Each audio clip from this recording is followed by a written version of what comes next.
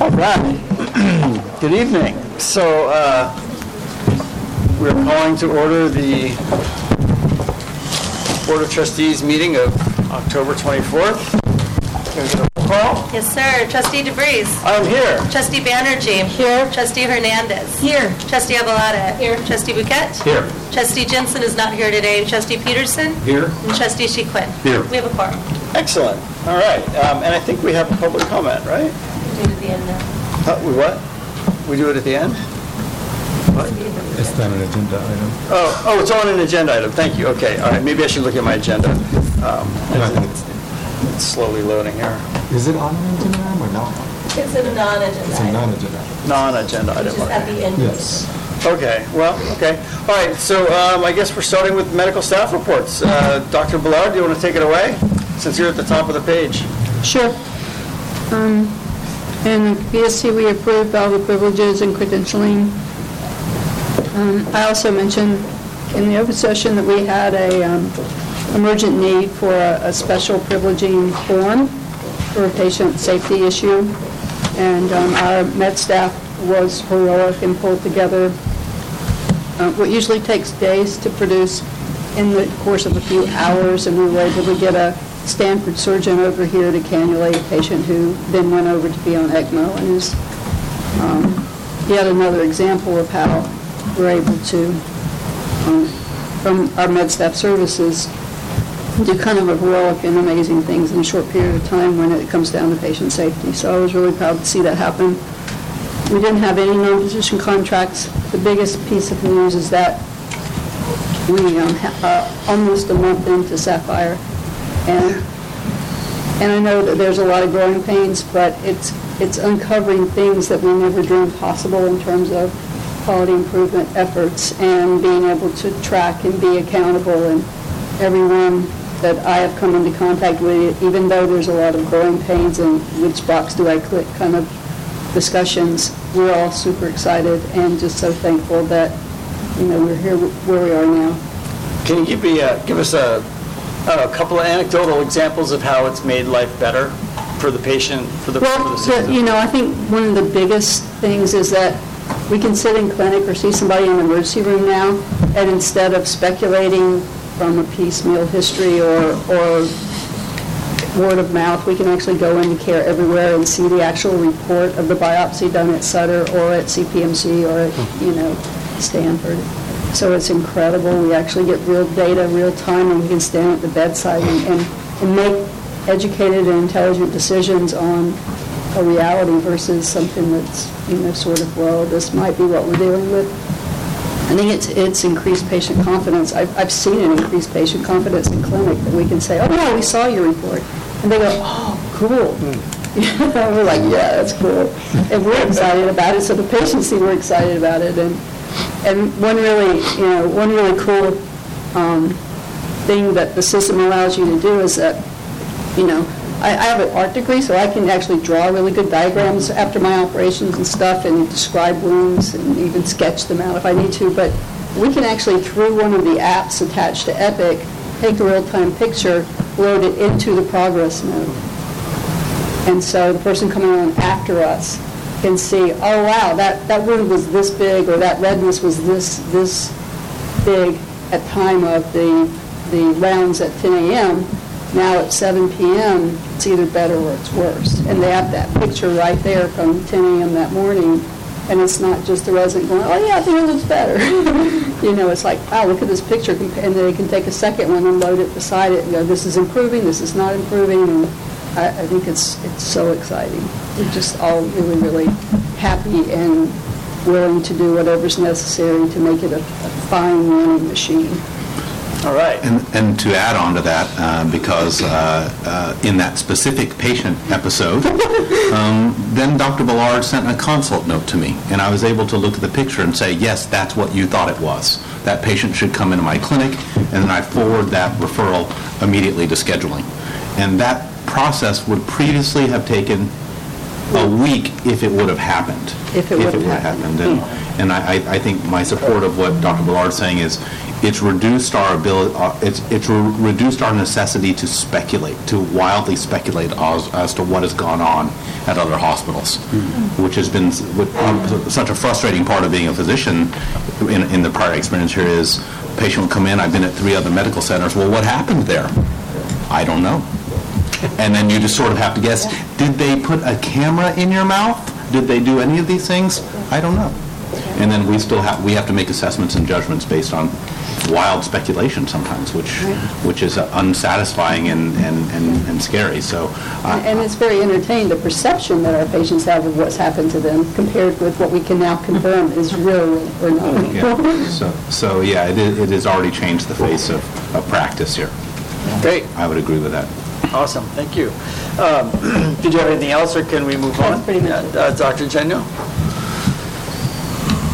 We spoke also about the EPIC transition, and in general, physicians are very glad to have access to the data real time across the system, and especially with from multiple locations. We did also talk some about the inefficiencies, especially in the operating room, that have not been worked out in terms of getting patients in and through. The actual procedures are done the same, obviously, but the inefficiencies of getting people in still are problematic, and so hopefully that will improve with time. And you personally already were using Epic, right? So you're familiar with it, so it wasn't a big leap for you. How does it look for the staff you're working with? So, yeah, actually, one of the points I brought up is I think that the staff, since a lot of the medical staff is at other facilities, they're more critical of the build because they know other versions of it that have been matured, I think.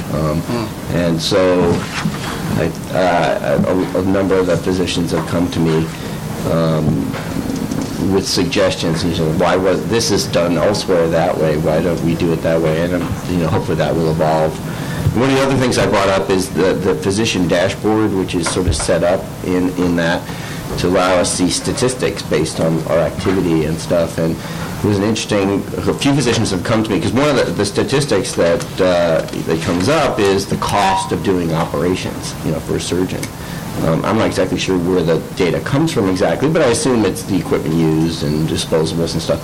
And a lot of the physicians have asked me, what about, we should see the reimbursement side too, so we can compare the two to see, how do we make our cost better for the reimbursement. The physicians are interested, some of them, in those numbers, and it could change practice patterns, I think, Well, that's great that you're already having those conversations. No, I think it's valuable to have the physicians involved in that process. A lot of them traditionally have not been interested as much in that, but I think the community physicians, a lot of them are more tuned to it just because of the metrics that we deal with. So. Great. Anything non-EPIC you need to report? No, I don't think there have been other major transitions. I mean, obviously the transition to the third floor is still ongoing, but nothing's really happening with that until that is online. So I think that there were some complaints that I've had about hardware issues. Not all computers have mics. Not all computers have the login.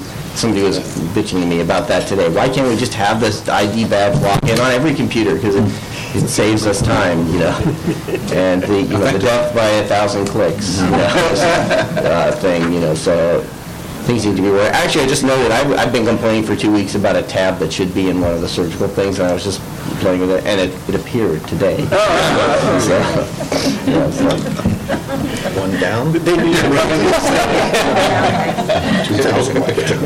Great. Dr. Marzuk, how are things out at Alameda? Okay, good. Again, credentials and privileges went smoothly, and our listening packet.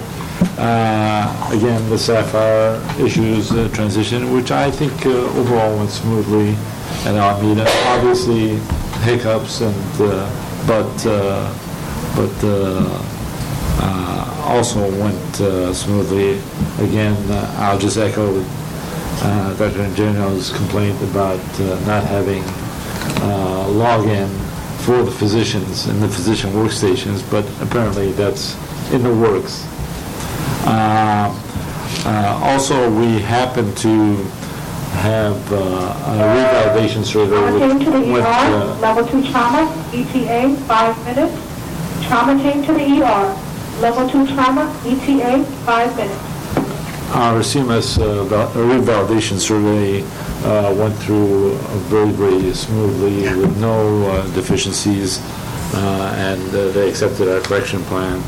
And finally... Congratulations, by the way. Yeah, thank you. It's all the hard work that staff had done. Also, the only major issue is our specialty coverage for emergency situations, and particularly GI coverage, podiatry and ENT and urology, specifically GI coverage in terms of if there's an acute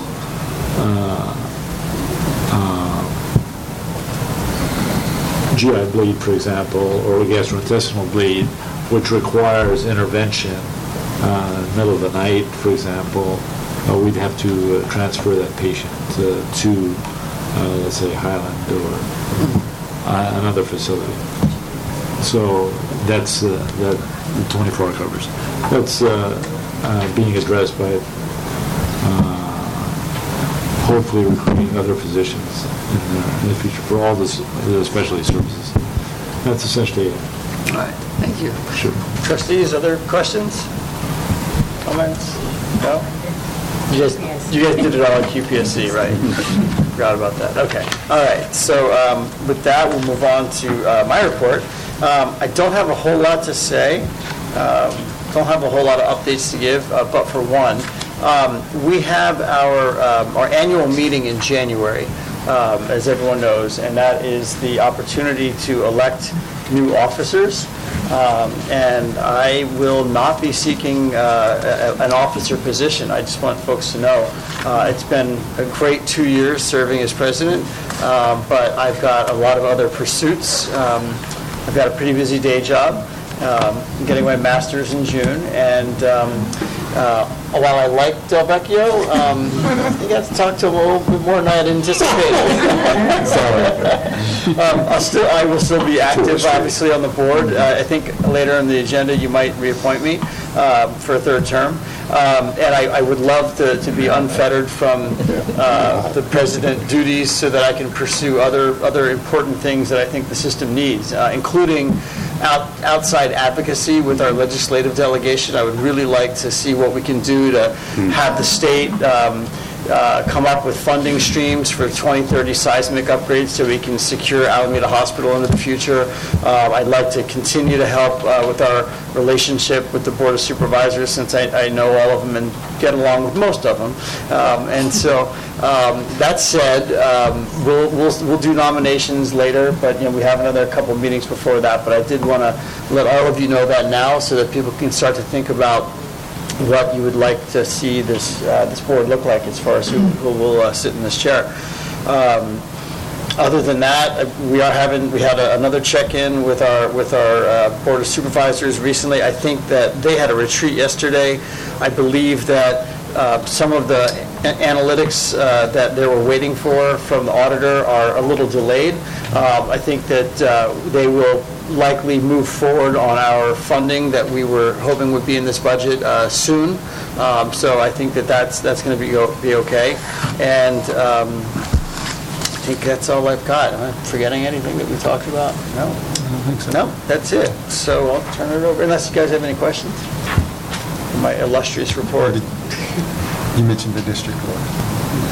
Oh, yeah, I'm so sorry. I know that we had our first ad hoc meeting of the Alameda Healthcare District, Alameda AHS Board of Trustees on Monday. On Monday, right. And I wasn't there, but I heard it went well.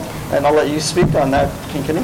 Yeah, we met on Monday the 21st, and so this is an ad hoc seismic committee with members of the Alameda Health District Board and the AHS Board kind of working through to make sure that not just that we are really working towards the long term, what happens then, and that we are all on the same page as we go through the transition and the seismic work, and what the future of the hospital, what it might be, and how that relates to the entire system.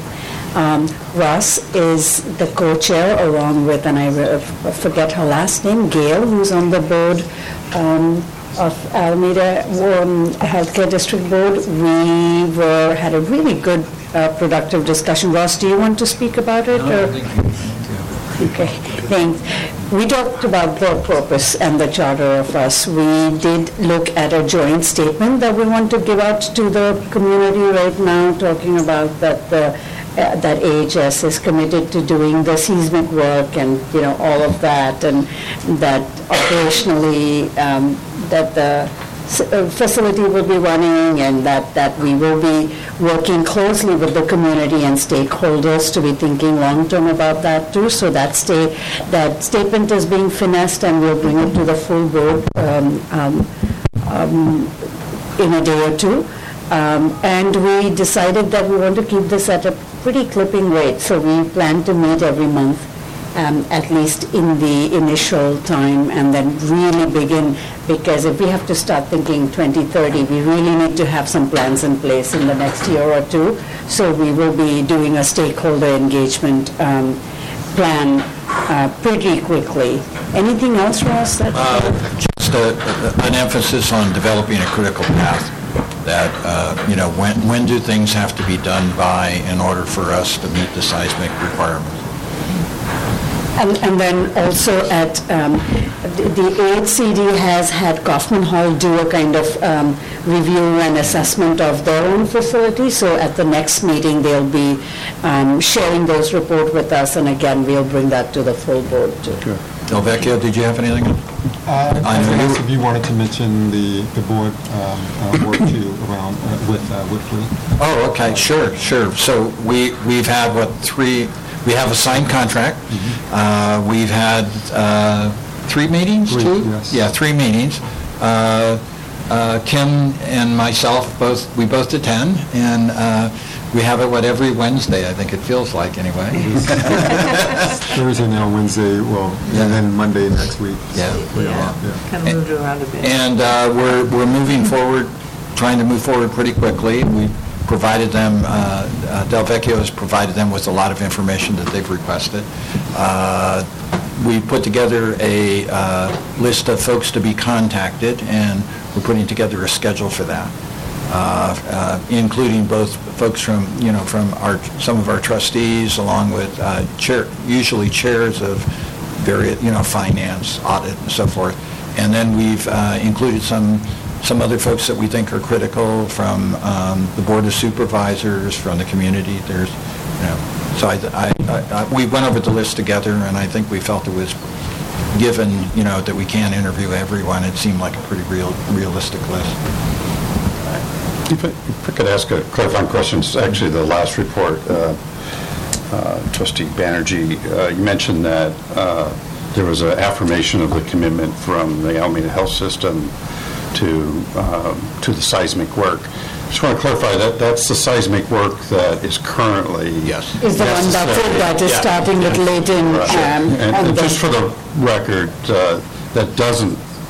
that commitment doesn't apply to the 2030 requirements. Right. That's absolutely right, and that the purpose of this committee is to make sure that that we look at the long-term sustainability. And we're trying to figure it out together, right? Together, Good. Thank you. That is, Just want to because clarify this is meeting the requirements for the 2020-2022 seismic upgrades. Which was a very difficult commitment to make in its own right, let alone go And further. I think we're trying to reconcile the needs of the community in Alameda Hospital with those of our system. Great. And make sure that we can, find a middle ground where we can all work together for the betterment of services to the community. Perfect. All right. Thank you all for your group reporting under my agenda item. That's fantastic.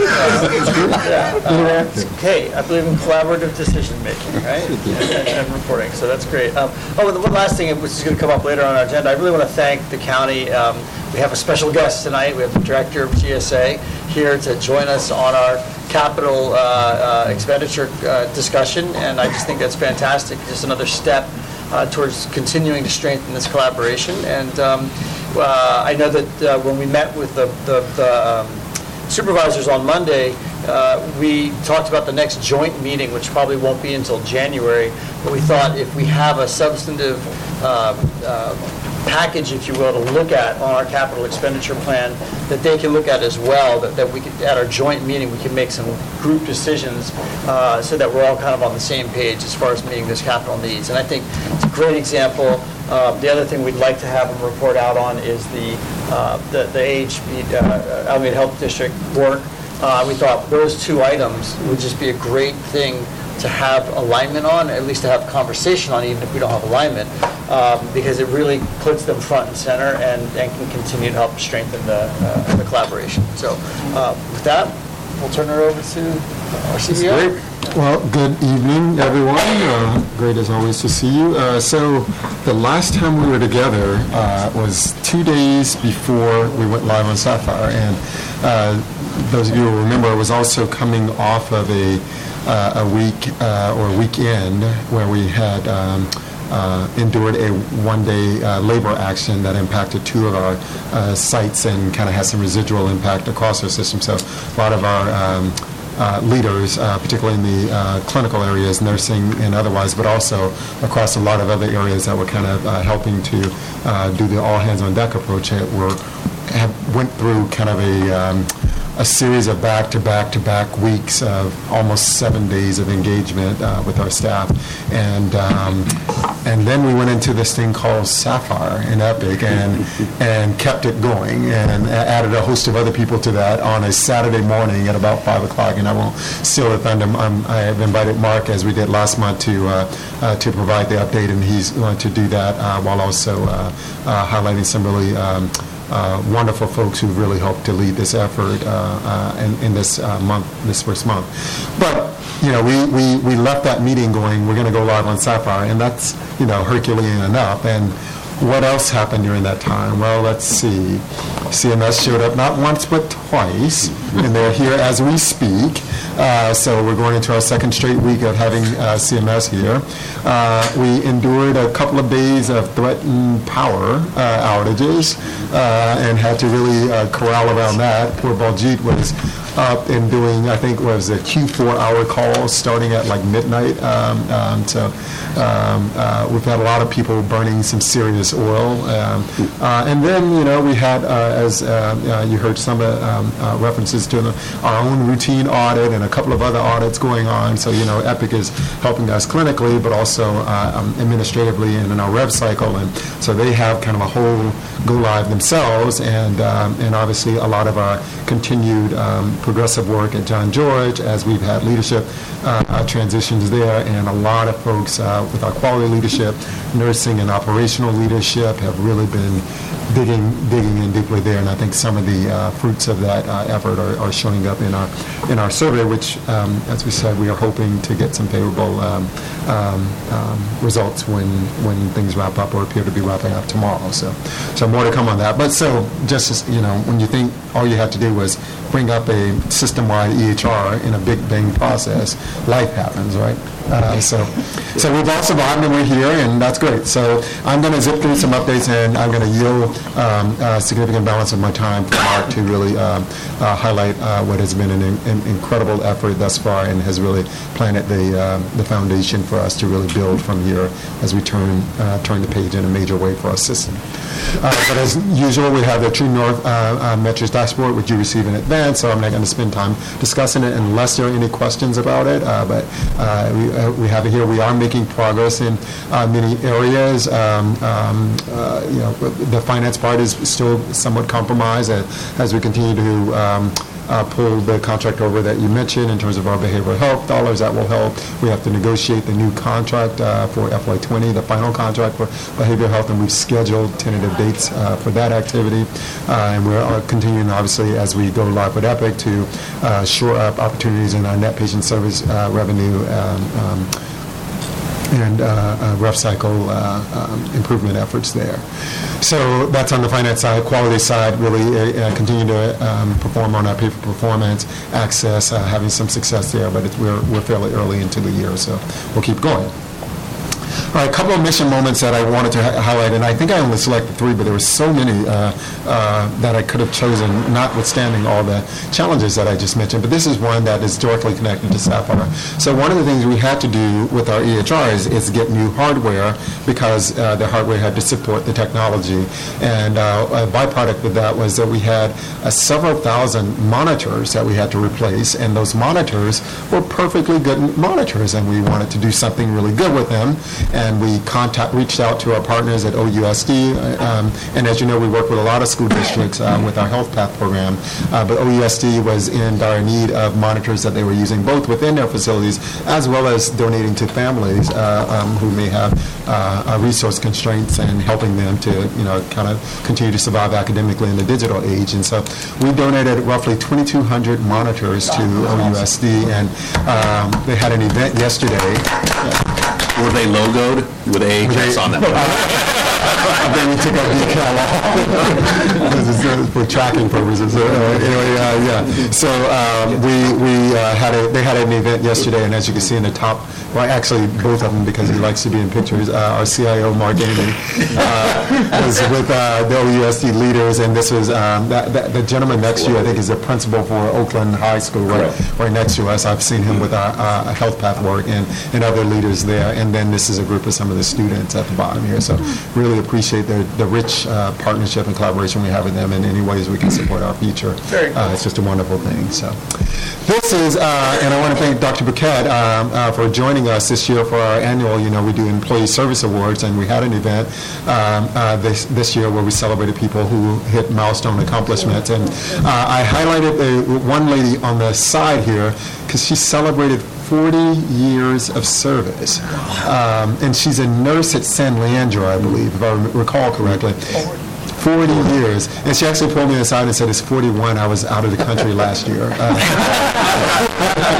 But she made a point to show up this year, and just really remarkable tenure and service. And this year, one of the things we've been talking about for the last year is really, in addition to celebrating years of dedication and service to our system, which is laudable in and of itself, but in some ways has a little bit of like survival or kind of tinge to it, like, I survived 25 years, and so we wanted to kind of also take the opportunity to complement the years of service again, which is just wonderful and remarkable, with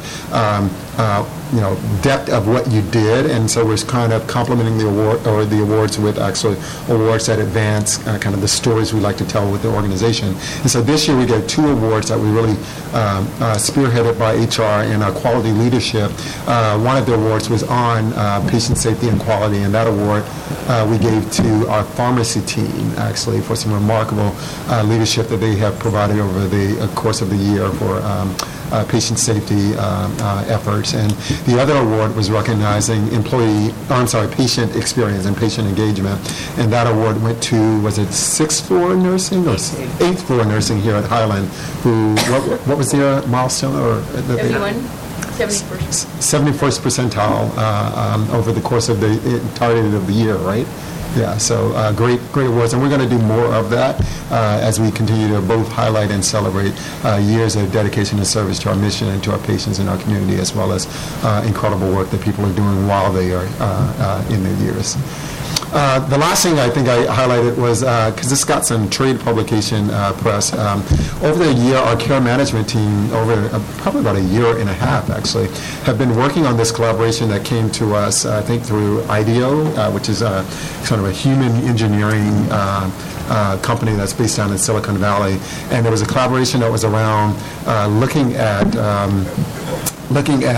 mobility in a kind of looking at the automobile industry as a form of mobility, and not just like selling cars, and looking at how you could use that in a sort of service-oriented way. And it led to this collaboration with us and Royal Ambulance, and using them in a partnership with Lyft to use their dispatch service embedded with our service to provide non-emergency Lyft-based transport for our patients for clinic visits, trips to pharmacies to pick up their prescriptions, all designed to do things like reduce no-show, help patients with a social determinant, like transportation, and somebody did some analysis on this, so I can't corroborate this, but the data that was presented in the case study that was presented said that this, over the course of the year, this collaboration had netted about some $400,000 in savings for things like missed appointments and other sorts of challenges to our system based off of patients who now have this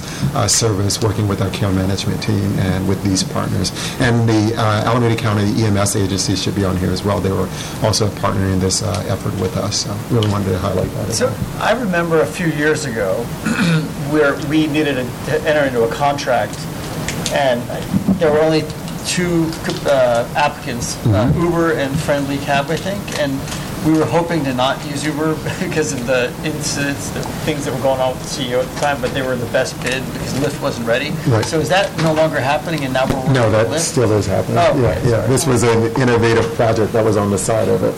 Yeah, that's still happening. The leadership has changed. The leadership Has changed, that's That right. helps, yeah. Sorry, I didn't mean to- Moving right along. That's okay. At this point, I want to turn it over to Mark Amy to provide some Epic updates. Mark? Thank you. Well, first of all, what struck me is I should just have our medical staff leadership continue the presentation for me. So thank you all on that. It's actually been great, a great partnership with you folks on that. And I know we've had a few bumps along the road, but it's really been very impactful for me as a non-clinician to watch how our clinical folks are using the system. So thank you on that. It was a month ago when I was talking with you, and our blue square was one square back. And like I have on every go live, I had some apprehension about what things were going to look like over the next month, and a little bit of nervousness, and I'm here to tell you that things have gone phenomenally well for us. Sure, we've had a bunch of bumps along the way. We've got some things we're still working on, a few things in the lab, a few things in, actually every I'm looking over at Richard's area, we've got a few things we're still working on over there. We've got a bunch of things we're working on, some things in quality, et cetera, but things are going really well for us, and I'm really pleased with the work we have. So I'm going to highlight a little bit on what we have. I'll move through the slides fairly quickly, and then if you have questions, I'd be happy to share those with you. We actually have a video here at the very end that Delvecchio has not yet seen, so that'll be actually exciting. Are you guys going to be singing in Yeah, at least for a while. So, quick update on our Epic status report. We actually got a satisfactory coming into this round. Now, we will continue to get some status reports going into the next, and there's a couple areas that I'm watching pretty closely right now as we go into our next month. But we, for the last month, we actually got a satisfactory as we went into this, and that's always good for us in that process. A couple of things on the Go Live highlights. We actually were an hour and 51 minutes delayed from our initial target, which was 4 a.m., which, in full disclosure, I've done 7 of these. That was the closest I've ever been to being on time. So these are always delayed at some level. We actually, for a brief period of time, thought we were actually going to be ahead of schedule, which was exciting. But there's always something that happens. We had the wrong set of labels at one of our hospitals, and we had to run labels over after extensive troubleshooting on that. So that delayed us a little bit. So there's generally something like that ends up getting you in those. But we had a very successful go live with the time that we were at. We'd actually provisioned to go as long as 4 hours late without any impact with the system. So we were right in the sweet spot there with what we did. Our command center, we've been down in our command center for the last month. You can see some of the pictures of it. It's in the atrium. For those of you that know the older hospital portion, it's in the atrium. You can actually see, I noticed it in one of the pictures, our staff calls it the scary children room because of some of the pictures that are up on the walls in there that are historical relevance. Yes. Why would they think? We should talk about that. Probably for a close. Yeah. So, few other things that were of interest. We actually implemented 29 modules with Epic as we did this, and that was pretty exciting when you start to think about the breadth of what we did in a big bang process. I've actually had a number of people call up, ask how our Go Live went, what did we do, and every time they're like, yes, but you didn't do, and then pick their favorite module that they'd had problems with. You didn't do lab, or you didn't do pharmacy, and I'm like, no, we did lab, and then they're like, oh, well, you didn't do this, you didn't do that. We basically did all of the Epic modules with the exception of one, which is the Beacon module, which is around how you handle oncology, exactly. And it's a complicated module. We'll be looking at that as an enhancement potentially down the road for us, but we really covered the gambit. And then when you consider the complexity of our organization with our acute care hospitals, with our skilled nursing facilities, with our long-term, with our behavioral health, and everything in between those that we have, it's a complex mechanism that we put together here. Some of the statistics that we had here. I got quoted. Absolutely. The statistic that actually the help desk team wanted me to call out, though, here, we did not make the cover, but we closed 11,233 help desk tickets as of yesterday. So it's a lot of help desk tickets that have come in and a lot that have been closed. The last week, we've been consistently closing more help desk tickets than we've been opening, which is an important metric for us because we're actually going into shutting down the command center at the end of this week. Down in the atrium, we'll be moving back to Creekside. We'll be still keeping extended hours, still have a captain operating it, but we've been consistently crushing the help desk tickets as we've been moving through. So a few other things on this as far as the focus for us. The CMS survey has absolutely been a big one. We actually partnered Marcy, our training manager, with the CMS team that had been spun up in operations to help make sure that we had quick escalation. Interesting issue we didn't have a couple of the CMS reports ready to print that we needed, and so printing became one of the things that we spent a bunch of time on with the CMS survey process. John George, the partnership, Janet Tanvir with the two of you. I'm going to introduce Pam in a second here, but we spun off a team to work with you folks there. Very much appreciated. Louise, you were out there as well. Thank you on that. And in lab processing, Dr. Ng is not here, but she has been absolutely a foundation for us on what we've been doing here, and such a great partner with the work we were doing there. And you can see her wearing her superhero cape there.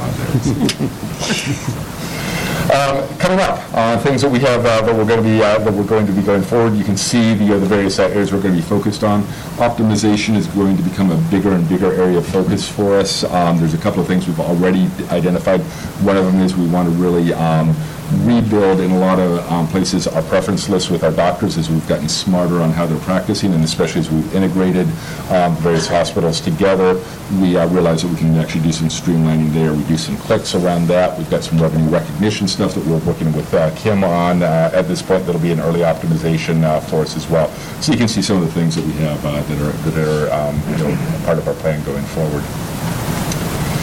Budget, we're still under budget. We're about $3 million projected at this point to come in under budget, which I'm really pleased at.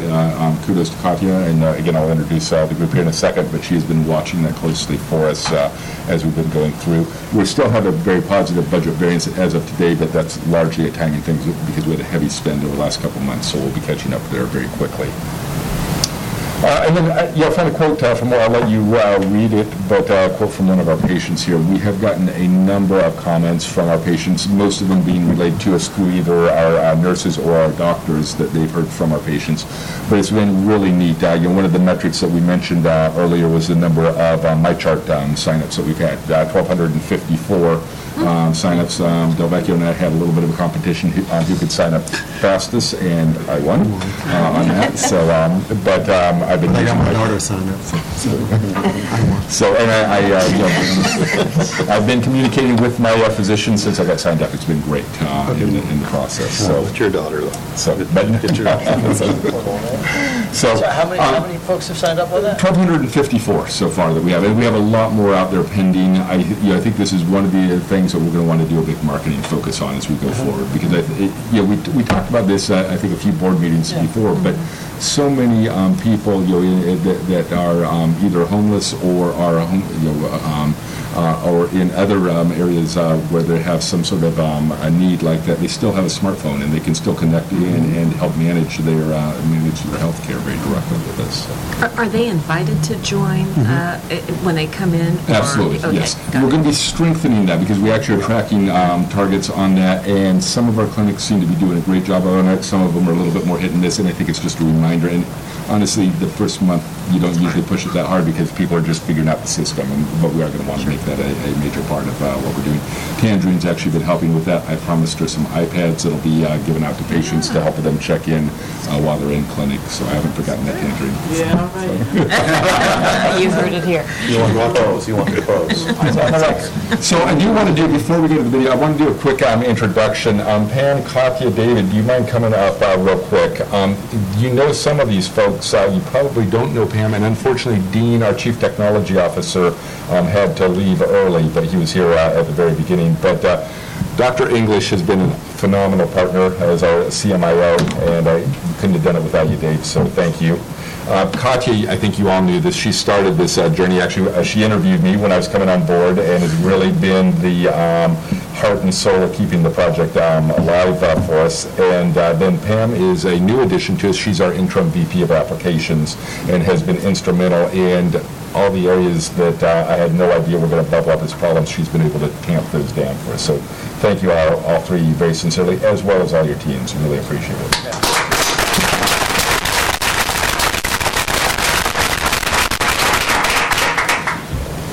And I would be remiss, before we jump off of this, there's been a few things, because I was actually thinking about why did this go live go as well as it did? And there was one factor I think that you really can't you can't measure it. But, and I'm sitting here and looking around the room, and I could call, and it's always dangerous when you start this, but I could go down the list and call on every one of the executive team and then their teams under them that have been so engaged with us. Because, when you think about it, with the complexity of what we were doing, what we were coming off of, some of the challenges that we had, where we were not always integrated, this go live could have gone really poorly. I mean, it really could have. And it didn't at some point matter how you built the system, whether the system was really good or wasn't as good. It really came down to whether the leadership team, and that was our doctors, it was our administrative team that really came together and helped make this thing just a phenomenal go live. So very sincere thank you. I'm not going to start mentioning names because I'll forget somebody at that point, but it really has been a great partnership with folks. And Dave, with that, do you mind throwing on the video for us? Hi, I'm Del Vecchiofin, and I'm Mark Amy. And we're coming to you live from our Go Live Command Center here at Highland Hospital. Almost 2 years ago is when we got our board's approval for this EHR. And this is one of the most significant investments in EHS history. But more important than the spend is the value that this investment has for our community. We knew that having a single EHR would radically change the way in which we do our work and the value that we bring to our patients. We went live about a month ago, and ever since then, every day has been a continuous improvement. We're so proud of our clinicians, all of our staff, and the work that they've done in helping make the system better each and every day. The accomplishment really illustrates your dedication to EHS and your commitment to delivering high-quality, affordable care for our community. We're now moving on to the optimization portion of this project, and that's also going to be an exciting area for us to contribute and continue to grow. This simply could not have been possible without you and your involvement. We needed each and every one of you. Thank you. We are truly grateful for your commitment to the health and well-being of AHS and the people of Alameda County. We're now going to look back on some of the pictures of some of the faces of the people who helped make this possible.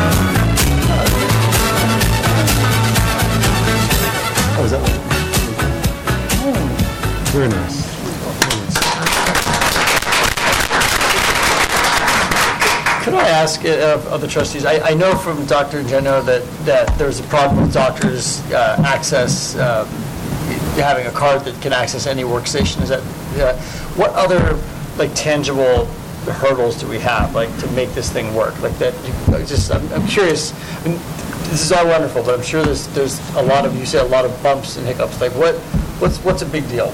We still have hundreds of open tickets that we're working on. I'll give you an example of one issue that we had. We had gotten the wrong label printers for our lab specimens, and they started peeling off of the lab vials, and it put our lab into a tailspin. We got that resolved, but and thank goodness Dr. Ng is such a great partner on that. But it was an example of one thing.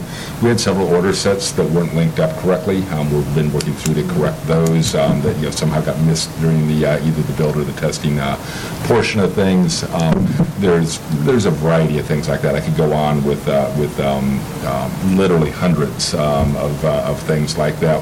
We got backed up one day in admitting because we're still chasing the issue where we have a USB port problem that is not translating correctly to Epic with what we have, and we've been working on that for the last 3 weeks. We have an open critical ticket with them. We're talking with them twice a day on the phone. So we got many things like that are going on. Any systemic things that it's not I mean, these all sound kind of like one-off problems, but anything that's across the board hard for our users? The USB port thing, as an example, is impacting anywhere we're using the signature pads for consent and so on like that. So we have workarounds to all of these. So every issue I'm raising, we quick. Part of the job is to quickly develop a workaround to it, but you don't really hit your efficiency until you have that issue actually resolved. Right. So we have workarounds to it, but that's an example of something that's across the board for us, absolutely.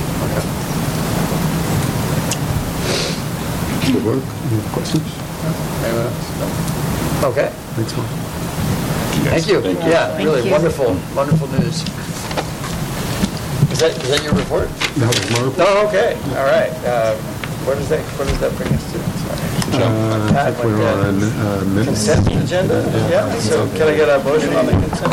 Committee report. Oh, committee report. I'm so sorry. Thanks. D1. There you go, sir. Thank you. I'll give a brief report on the September 26th QPSC. Per routine, we approve policies and credentials. At our chair's discussion, as you guys know the theme, we present an article and have discussion about it. The two articles we discussed were, the first was called "What's the Difference Between Equity and Equality?" I thought this was a really robust discussion because we often, the royal we, interchange these. So I actually printed out this, and we can pass it around. It's actually probably the best cartoon I've ever seen, which nicely summarizes the difference between equity and equality.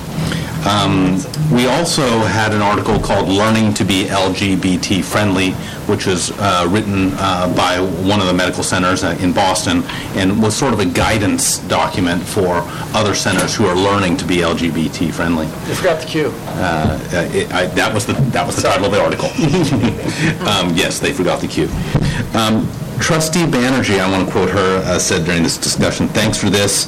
If we aren't thinking about equity in an intentional way, we won't be able to treat everyone with intentional care."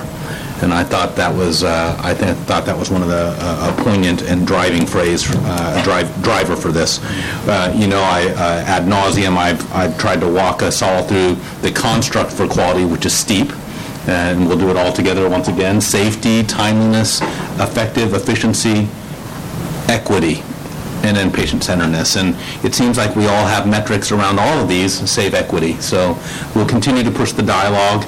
I think Janet McInnes and Felicia Tornabene are going to be taking a lot of this on, and they'll be presenting to us in about 4 to 6 months about movement for how we can move towards certifications and the like. I think that's going to be some great stuff. More to come from that. Then we went on to the Chief of Staff reports. Dr. Ballard highlighted some concerns around residency program violations for the Department of Medicine vis-a-vis the Accreditation Council for Graduate Medical Education. Long story short, there's relations to burnout, organizational support of educational matters sort of has put the Department of Medicine residency program under view by the ACGME. It's important for this issue to be kept on the radar for this organization, because if the Department of Medicine internal residency program should be suspended, there would be a domino effect. You can't have an emergency department residency program without a Department of Medicine residency training program, and similarly for the surgery department. So this is our organization's commitment to education is apropos on this subject matter. As always, I ask the presenters to rank order their top concerns. Dr. Ballard's top concerns last month were number 1, diversity; number 2, Sapphire; number 3, trust between medical staff and the executives. Dr. Ingenu's number 1 concern was Sapphire, number 2, OR volumes. This was relative to San Leandro Hospital. Dr. Marzouk, his number 1 concern was Sapphire, and number 2 was the transfer center. We then heard a wonderful report by Richard Espinoza from Post-Acute. I asked Richard his concerns. His number 1 concern was employee engagement. His number 2 concern was the acute rehab move. And number 3, quite amazing the work Richard has done, was he only has 2 remaining surveys of 7. Was that the correct number? Yes. Of 7. So he wasn't as concerned as he should have been, because he's already negotiated 5, but it was pretty impressive. Then, of course, we heard the patient safety and regulatory affairs and the True North dashboard review, and had discussion around that. And that was the September QPSC. Nice. Any questions? No? Okay. Good timing. Great.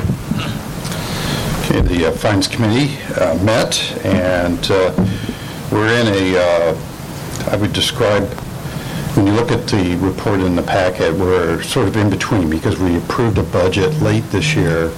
The rolling forecast and the annual forecast are not synced up yet with our performance to budget. And that's just a desire on the part of staff to do it right, to not put that together in a way that needs to be corrected sometime later. So very appreciative of Kim's attention to detail. And I would just alert trustees to next month will be probably more telling. But year to date, the bottom lines are under expenses and more revenue than we expected. Not large numbers, but differences that are in the right direction. The other piece I'd like to report on is Trustee Bouquet challenged Saul, or me in particular, maybe as the chair of the Finance Committee, into a collaboration around quality and finance to work more closely together. So I've been trying to think differently about the role of the Finance Committee. And today in quality, actually, there was a wonderful report on the part of a couple docs related to care of providers who may have gone through a difficult provision of services, having to share rough news, or quite frankly, even the word trauma comes to me. And there was a moment in the conversation when there was a question about ROI, return on investment. And the presenters, I could tell, were reluctant to want to provide that information. I think one of the things that happens with financial information is, particularly in relationship to services, is that we almost feel obligated to show the value of those services in dollars, and it's often very hard to measure, and this certainly would be the case with these sorts of services. And I would suggest that Trustee Bouquet and I could work further to try to come up with ROI standards that allow for a better measurement, fuller measurement that has financial component, but also recognizes, for example, one of the pieces I think, one of the elements of measurement here could be absenteeism, and because it doesn't take much absenteeism to result in a large cost increase. So just want to report out that still thinking about that and working on that with Trustee Bouquet. And that's my report. All right, thank you. Any questions? Nope. All right, so we are on to our consent agenda. Motion to approve. Second. All in favor? Aye. All right. Motion passes. That gets us to our the end of the consent. So here we go, action items. So we're on to their county facilities conversation. report? Yeah. Great. Yeah, I'm gonna grab some. See if we're in the right place. Yes. So, trustees, this actually, the request came out of Finance Committee. In Finance Committee, one of the trustees asked for a status on how we were doing with our collaboration with the county on the capital expenditure efforts that were drawn out of the agreement that we did with the county for the strategic reserves for the EHR. So just by way of reminder or refresh or just letting folks know who weren't around at the time. Per the permanent agreement, so going back to the permanent agreement, there was an expectation that beginning in fiscal year 2019, AHS would begin to set aside $7 million a year, subject to its ability to do that, but set aside $7 million a year that would go into a strategic or capital fund, capital designation fund, I think is what it's called, and that those funds would be available for use for a strategic purpose.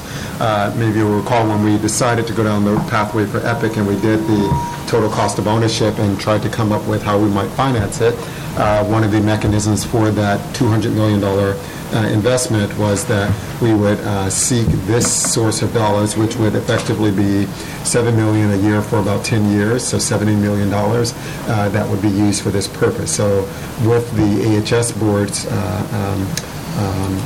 permission, we then floated the idea to the Board of Supervisors, who then agreed to it, but when they agreed to it, attached stipulations to it. And of these stipulations, one of them was that this set of dollars that we heretofore were not routinely collecting, that were for interest and depreciation on the facility, so a whole separate set of dollars, that those dollars would then be turned over to the county. And that was work that we have been working on to deal with the historical fact that Alameda County was not, meaning the county writ large, was not collecting these dollars because of historical disagreements between who could collect the dollars and how to do that. So we worked through that with a commitment that, particularly because the dollars were for county-owned, or the depreciation, or the assets, I should say, were county-owned assets, that the dollars would go back to the county. Since it was completed with this arrangement, the language that we successfully brokered for this arrangement was that those dollars would then get reinvested in county-owned facilities that AHS operated. And so that was a question that came up in Finance Committee, where were we on that particular effort, because we signed that agreement, as you'll see at the top, back in July of last year, July 2018. So we endeavored to present an update to you on where we were on that. I say, Willie, if I could invite you to join us here at the table. So Willie Hopkins is the director of GSA, the General Services Administration, or agency? Agency for the county. Willie's a wonderful leader and partner with us, and graciously agreed to join us when the conversation came up in Finance Committee, and the recommendation was that we provided the full board an update. I suggested that we ask Willie to join us to present the perspective from the county, so that we weren't in any way misrepresenting anything, and we could provide for you a helpful, kind of well-rounded context, and he, again, graciously agreed to do that. So at this point, I want to turn it over to Luis to walk us through the next set of slides. I can drive for you if you like, and then we'll walk you through kind of where we have been on this in terms of identifying capital needs, both emergent and routine, and then his collaboration with the county, and have Willie speak to that as well. So I'll just flip and you tell me when. Okay, so in this slide here, what we're representing is, and consistent with the methodology and the agreement that was put together that Del Baker just described at a high level, it specifically dictates how these calculations are made and how these funds are then determined. And so this is something that's led by certainly Ken's team in collaboration with the auditor and the county. But what we have finalized, and the challenge with many things that we do within even our just financing structure, everything is several years back. And so as we're closing out the years and completing our P14s and our audits, this is where we're at. And so we've closed out FY16, and those dollars are being or have already been transferred over to the county in the sum of about $4.4 million. FY17 is in the process of being reviewed since we're in FY19. And so we're looking at that and recognizing that by that time, most of our buildings and equipment were in operation, and so therefore the depreciation and all those things were much greater. That calculation is demonstrating to come in at this point almost at $8.8 million, or almost $9 million. So when we look at both of those, potentially here in the very near future, we'll have approximately $13 million in this funding source that per the agreement should be then repurposed and realigned to support some of the needs, capital needs and improvements to AHS operated buildings that belong to the county. And so that's where Willie and I have been working very closely together to define a process. And so if we go to the next slide here, this is at a high level, and you have it on your slides, but again, it's just a swim lane diagram. It's a fun one to follow.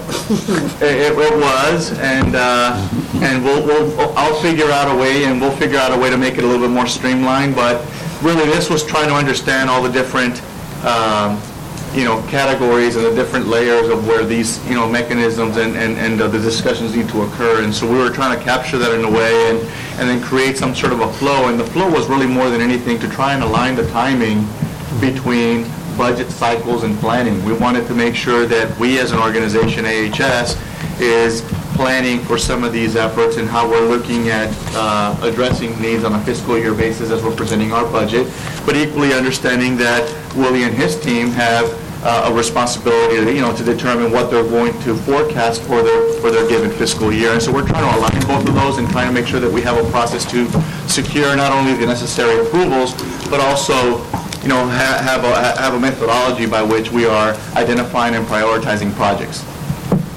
Okay. So the next couple slides, you have, it's just a sample to give you a sense of some of the things that we have identified. Now, I want to be very clear, this is a list that we have put together as the operators and the individuals accountable for the maintenance and support of all of our facilities at this point in time under the master agreement. And so we have been identifying and capturing some of these areas and trying to work through those and prioritize some of those, leveraging some of our very limited capital funding. And so now we're saying, well, we have this additional funding source. How do we look at starting to tackle some of these areas here? And so that's what these lists represent, broken down by facility, specifically Highland, Fairmont, John George. And we're identifying at a high level. This is not all inclusive, but we are trying to give you a sense of what we're looking at. And we have rough order of magnitude on every single one of these. But again, obviously, as you all understand, even with our project at Alameda, until you really go out and bid and go through the process, it's difficult to nail down a firm number. And the next slide here, what I'm highlighting is that as we're going through this process, and it speaks to the fact that there is an urgency to get this process completed and to get us, in a place where we can have a mechanism by which we can communicate and escalate these types of needs, and then we have a process by which we can obtain the necessary approvals and secure the funding so we can move forward. We had a third-party consultant come in to do an assessment of all of our facilities, life safety assessment, as preparation for some of our surveys that we've been going through, but also we're in our window for our triennial survey for Joint Commission. And so we had, as we customarily do, bring someone in to look at all of our buildings from a life safety perspective. There were 4 items that were identified, and these are actually numbers that we've vetted, that we've obtained proposals, and that we need to move forward with. In fact, for a couple of these, we've issued POs because we don't have the luxury of time to move forward and get these done. I am hopeful that at some point in this process, we'll be able to figure out some sort of a reimbursement mechanism to kind of close that loop. But these are major systems and life safety components that are non-negotiable and it must be done. The largest one, a couple of them are fire alarm panels that need to be replaced just based on the age of the infrastructure, and we're having some challenges with them, maintaining them and keeping them up. And then the Med Gas master panel, which is for our skilled nursing facility out at Fairmont. The largest one, which is over $500,000, it's some primary HVAC infrastructure for our operating rooms. This is critical because from an infection control perspective, we have to ensure that we have the appropriate number of air changes within this environment, number one. But number two, we have to maintain very specific parameters of temperature and humidity. We right now have a very difficult time trying to do that with our infrastructure, with our current infrastructure. And so this, we've done a very exhaustive evaluation of all this, and we've determined that we have to replace not only all of our constant air volume boxes, but we also have all of our controls that need to be updated to be able to modulate and maintain these very specific parameters. It would probably help them to know that the ORs are not in the new building. Yeah, so the operating rooms are in the Correct building, in the K building. And so, so this is not in, it's the not-so-new building, because it's relatively new. 2000, right? Yeah, it's still relatively new. Yeah, 15 years old. So we have some work to be done in that area. And again, there's many reasons. We can get into the whole reasons of why we find ourselves in this position, and we're mitigating some of those issues. But we are where we are, and at this point, we have, and this has been a finding that was surfaced as part of our CMS survey. It is an area where we are right now very manually trying to maintain some of these parameters, but it's just not sustainable, and we cannot put the organization or our patients at risk without having to do this. So this is very important. All four of these are very important. We have to get them done, and so we're proceeding, but again, it speaks to the urgency of having to get this process finalized. What's taking so long? So let me get through this here, and then I will try to address that here. So on the next slide, and then I'll ask Willie to join me here, but I just wanted to give you an update on where we're at. So the county, and we've been having these conversations for the last year, so it's not that there's been no dialogue. There's been a lot of conversations back and forth trying to address where we're at and where we stand. GSA has engaged also with a consultant to perform a facilities condition assessment of all county-owned buildings, not just AHS buildings, but all county-owned buildings that they have under their portfolio. They've completed that facilities condition assessment and are working to finalize the draft document that they've put in place.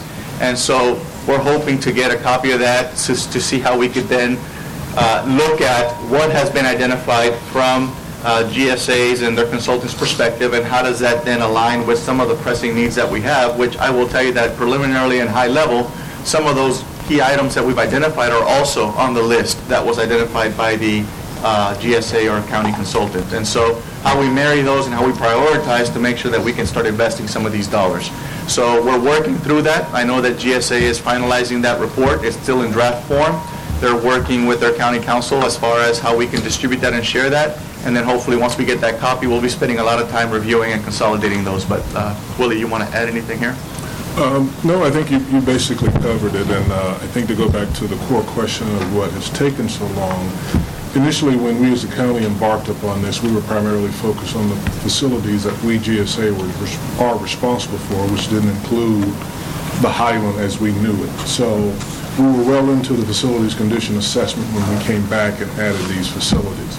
So that delayed us being able to turn it around. But as Luis has stated, we've done a quick analysis of his list that he provided us about a year ago and the draft that we have of our facilities condition assessment, and there are a lot of items on there. So the document that we provided you is just a high-level summary, but the critical thing there is that it identifies a lot of what his consultant has already completed in terms of identifying what's considered life safety, those critical items that we need to address within the first to the second year.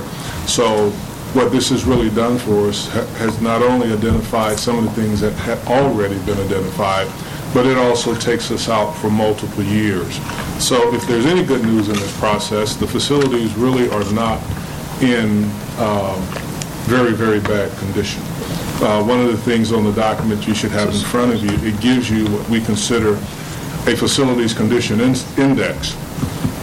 And as long as we're kind of floating below a 0.5, the facilities are considered to be in good condition.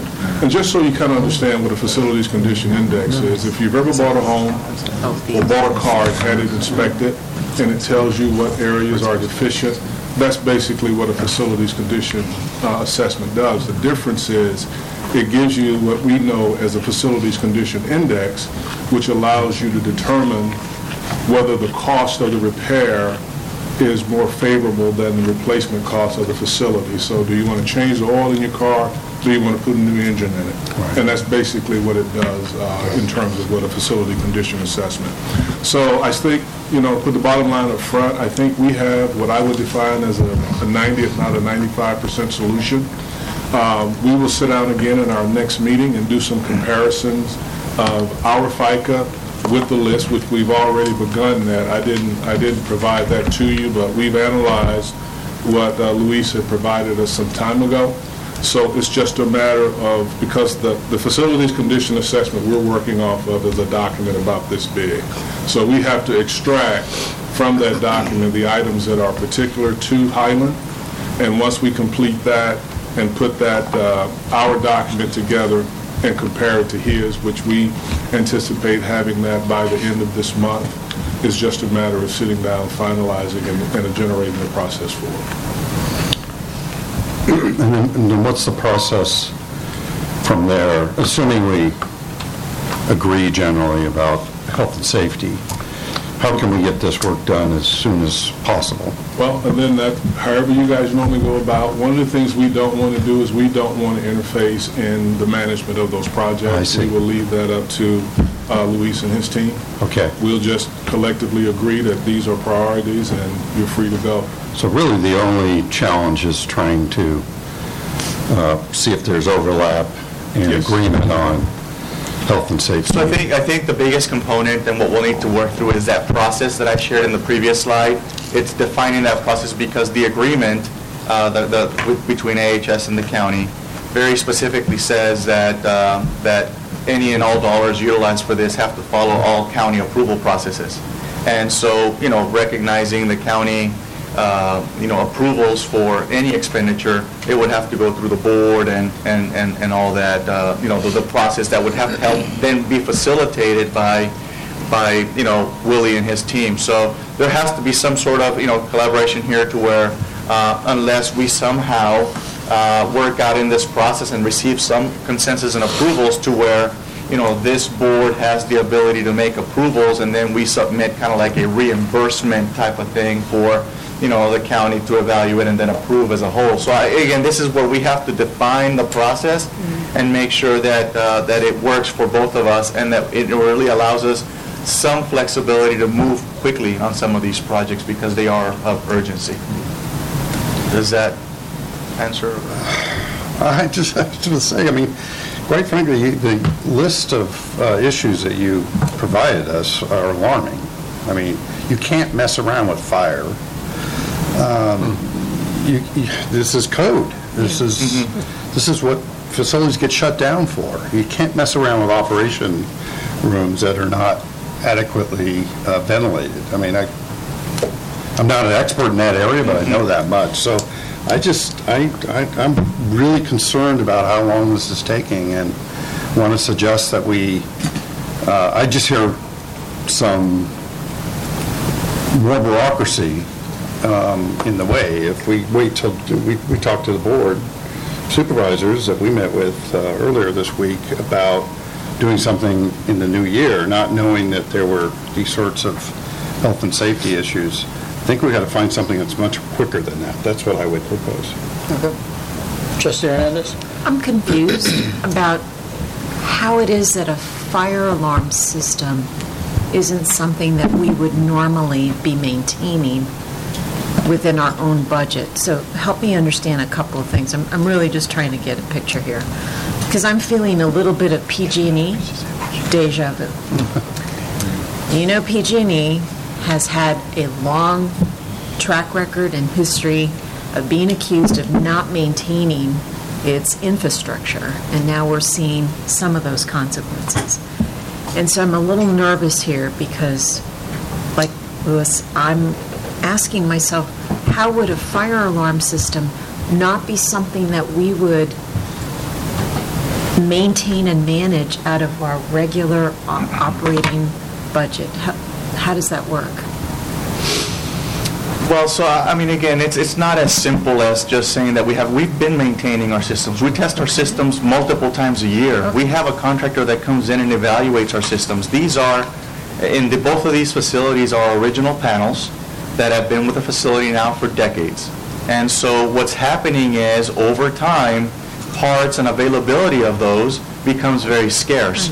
And so in the past, when, and again, in recent years, I mean, we maintained that. We've had this list, as Willie indicated, we've shared this list over a year ago, and we've had it on our list for even longer than that. The issue here is that as we're working with our vendor that helps provide that support for those pieces of equipment, we're also, leaning on their expertise to say, we have these parts available, we have these, we're able to support and maintain, and then as we're making decisions on prioritizing, the limited capital funding that we have for many other projects that are equally as important as that for the facility of purchasing a piece of equipment for patient care or other regulatory things we have across the entire system, not just here. Well, we're having to balance that, and so when we're evaluating and making an informed decision based on the information we receive from our vendors that says, this panel it's still, everything's still working, everything is good, parts are becoming scarce, but we still have all these parts, we should continue on. We've gotten to the point where they've come back and they say, parts are now really just they're not available. And so we're to the point where we have to replace this panel. So if I might suggest, sir, I'm not an accountant. I'll start with that. But my understanding is you have to be very careful about how you classify something as a maintenance item and something as a capital expenditure. And that what we're really talking about here are capital expenditures. Yes. In buildings that we don't own. Yes. So that, I think that's the context, right? I think it is the context, and I think it's an excellent point, actually. So it's, and these 2 points correlate. Routine maintenance is one thing. Routine maintenance is not necessarily designed to, well, it certainly helps to extend the useful life of a system or a piece of equipment or whatever. It is not designed to have a tail to continue out as capital does. You invest in something and it has years beyond the year in which you made that investment to actually amortize and or depreciate that investment. This is a overhaul of a system that routine or occasionally has to occur, and that then makes it a capital project for those reasons. Now, the other part of your point, which is also still valid, when you think about this in PG&E context, organizations, what you'd like to have is a situation where organizations generate enough revenue that they are storing away proceeds and have a balance sheet that then allows them to reinvest when they need to renew depreciating assets. We don't have that. We're not that. We're not that organization. We have debt, and a lot of it. Sure. And we do, notwithstanding, I don't want to say we don't make any capital investments, obviously we do, but we don't have a fiscal foundation that allows us to both make the level of capital investments that you would make, notwithstanding the fact that you don't actually own the asset, which is a whole other piece, but also then to handle the debt obligations that the organization also has. So Well, but that's the intent of this process. Okay. So we are taking those dollars that the depreciation that we're capturing from all these buildings and then reinvesting it and creating that fund. So that's the fund that we have. And so the county, as the owners of the buildings, right, they are now reinvesting in those buildings, and that's the reason why, again, the definition of capital versus operations is that, it will extend the life of the asset itself. And so we're looking at reinvesting in our facilities, and that's why we have them on this list, and that's what we're working on. So, but I think to your point, we've been maintaining them, and we've proceeded with this, and we're not going to slow down. I mean, we have an obligation to our patients and everyone that we care for and everyone that's in our facilities, and we're going to make that happen. But I'm highlighting it here as just an example of we have many things that we have to work through, And we want to make sure that we continue to complete this process so we can. Right. Thank you. But to be clear, we're making it happen without the designated budget to do so. So we're doing it with the leap that, because we need to do these things, that this process will result in a process, a clear process by which those funds can actually be reimbursed, because the organization doesn't have the cash flow to actually do it. Let me just ask the follow-up just really quickly. So the criteria for this fund, Luis, is going to be around items in buildings that obviously we don't own, for which we no longer have any ability operationally to just maintain. They really are investments because we have to start from scratch. We have to start and actually do something like this, replace an entire fire panel or what have you. Can you just confirm for me? I'm not So saying those it are the very. types of things. What are the types of things that will be part of this? Because that's going to be really important to us for a board. So there's again, and this is where the work will also be, is in that crosswalk and in that reconciliation of what the facilities condition assessment said and what we have identified as operators and users of the facility. But there are things like they're largely and primarily infrastructure. We have to replace our boilers. We have to replace our fire panels. We have very limited, if any, HVAC or air conditioning in a lot of these areas. We have very limited electrical infrastructure. So again, these buildings are original buildings, and so all of our panels are full. You want to add anything, and because of technology now, you have a lot more demand for outlets and things like that. We can't add anymore.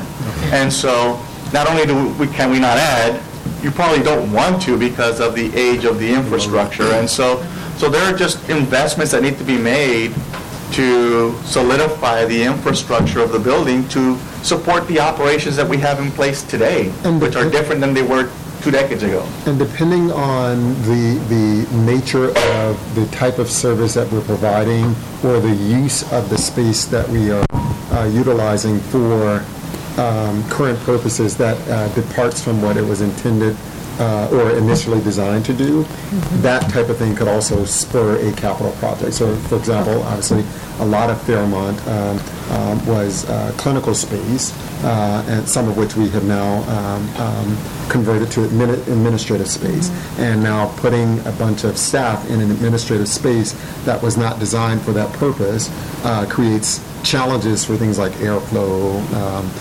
comfort that is not about creating accessibility. Yeah, accessibility, a host of other things that really are legitimate tenancy types of purposes. So they do run the gamut of some really core, like behind the walls, under the floors type of things too.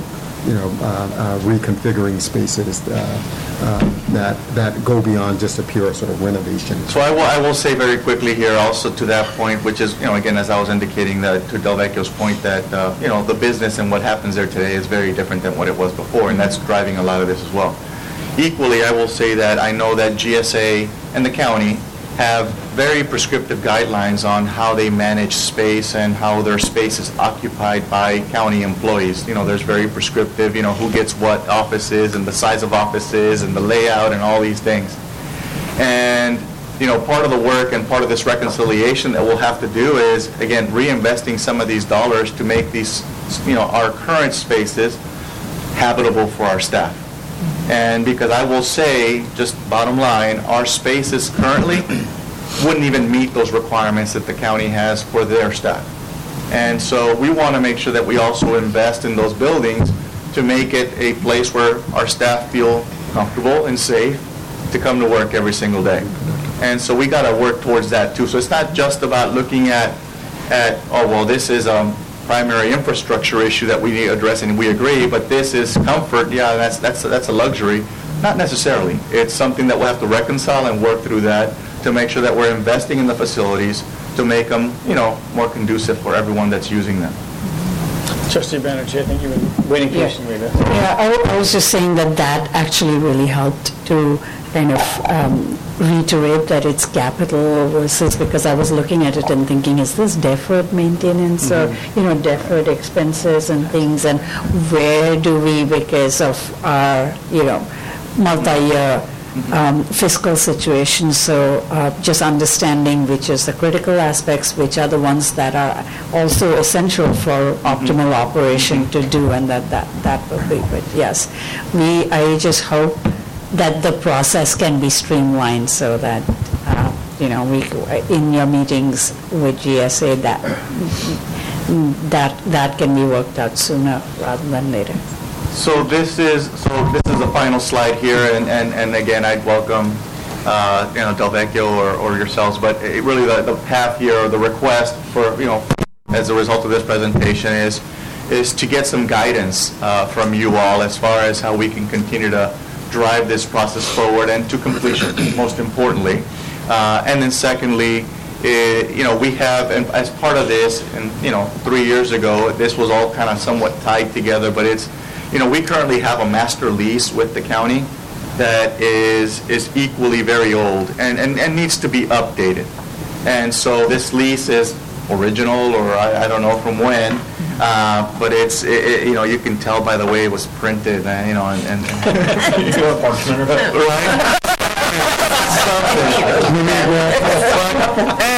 on top of that, to complicate matters, there's like 50 other attachments that go on this master lease that over the years, amendment to this, amendment to that, amendment to this, and it's just very challenging. And so one of the things that was discussed about 3 years ago as part of this process was creating a new master lease agreement between AHS and the county that not only, cleans up some of that language and brings it up to date, but also allows us to have the conversation around how this process gets built into that and how we continue to maintain and support these facilities.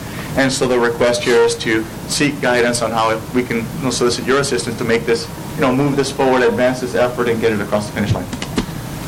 Yeah, I mean, looking at this sheet here, I think is a start of a way forward. I like really how you've done this, actually, this life safety issues in the first year, really focused on that, and then critical needs in the out years. And I think there's some conversations that need to happen. But I think the biggest change that I would encourage staff in the county to work on is a process change to value quality. We're providing essential services in these buildings, and they're services that it can't be negotiable that we do health and safety. We have to do it quickly and effectively. And the contract, I mean, it can be as long as it can be, but if it doesn't actually allow us to respond, I'll have to say it. I mean, we've been living for almost a year and a half without a bunch of life and health and safety issues being addressed. And that we have to get out of that cycle. That's my feedback. I have a question. Yeah. Actually, just a question for Mr. Hopkins, and thanks for being here. In terms of, I'd want to understand this in the terms of like the bigger context of all the facilities, because you're saying that it's a facilities condition assessment of all the county-owned buildings. Is this something that happens on a regular interval? Is this the first time this is being done? I mean, I'm curious partly, but also I'm wondering about a path forward. What can we expect? How frequently will this be done so that we can get ahead of some of this? So kind of on a process piece, yeah. To answer your question, this is a first. Actually, the first document I asked for when I walked in, I wanted to see the current facilities condition assessment, and Alameda County had not done one. The good part about this is this pushes you out 10 years, and to answer your other question, it should be done about every 10 years.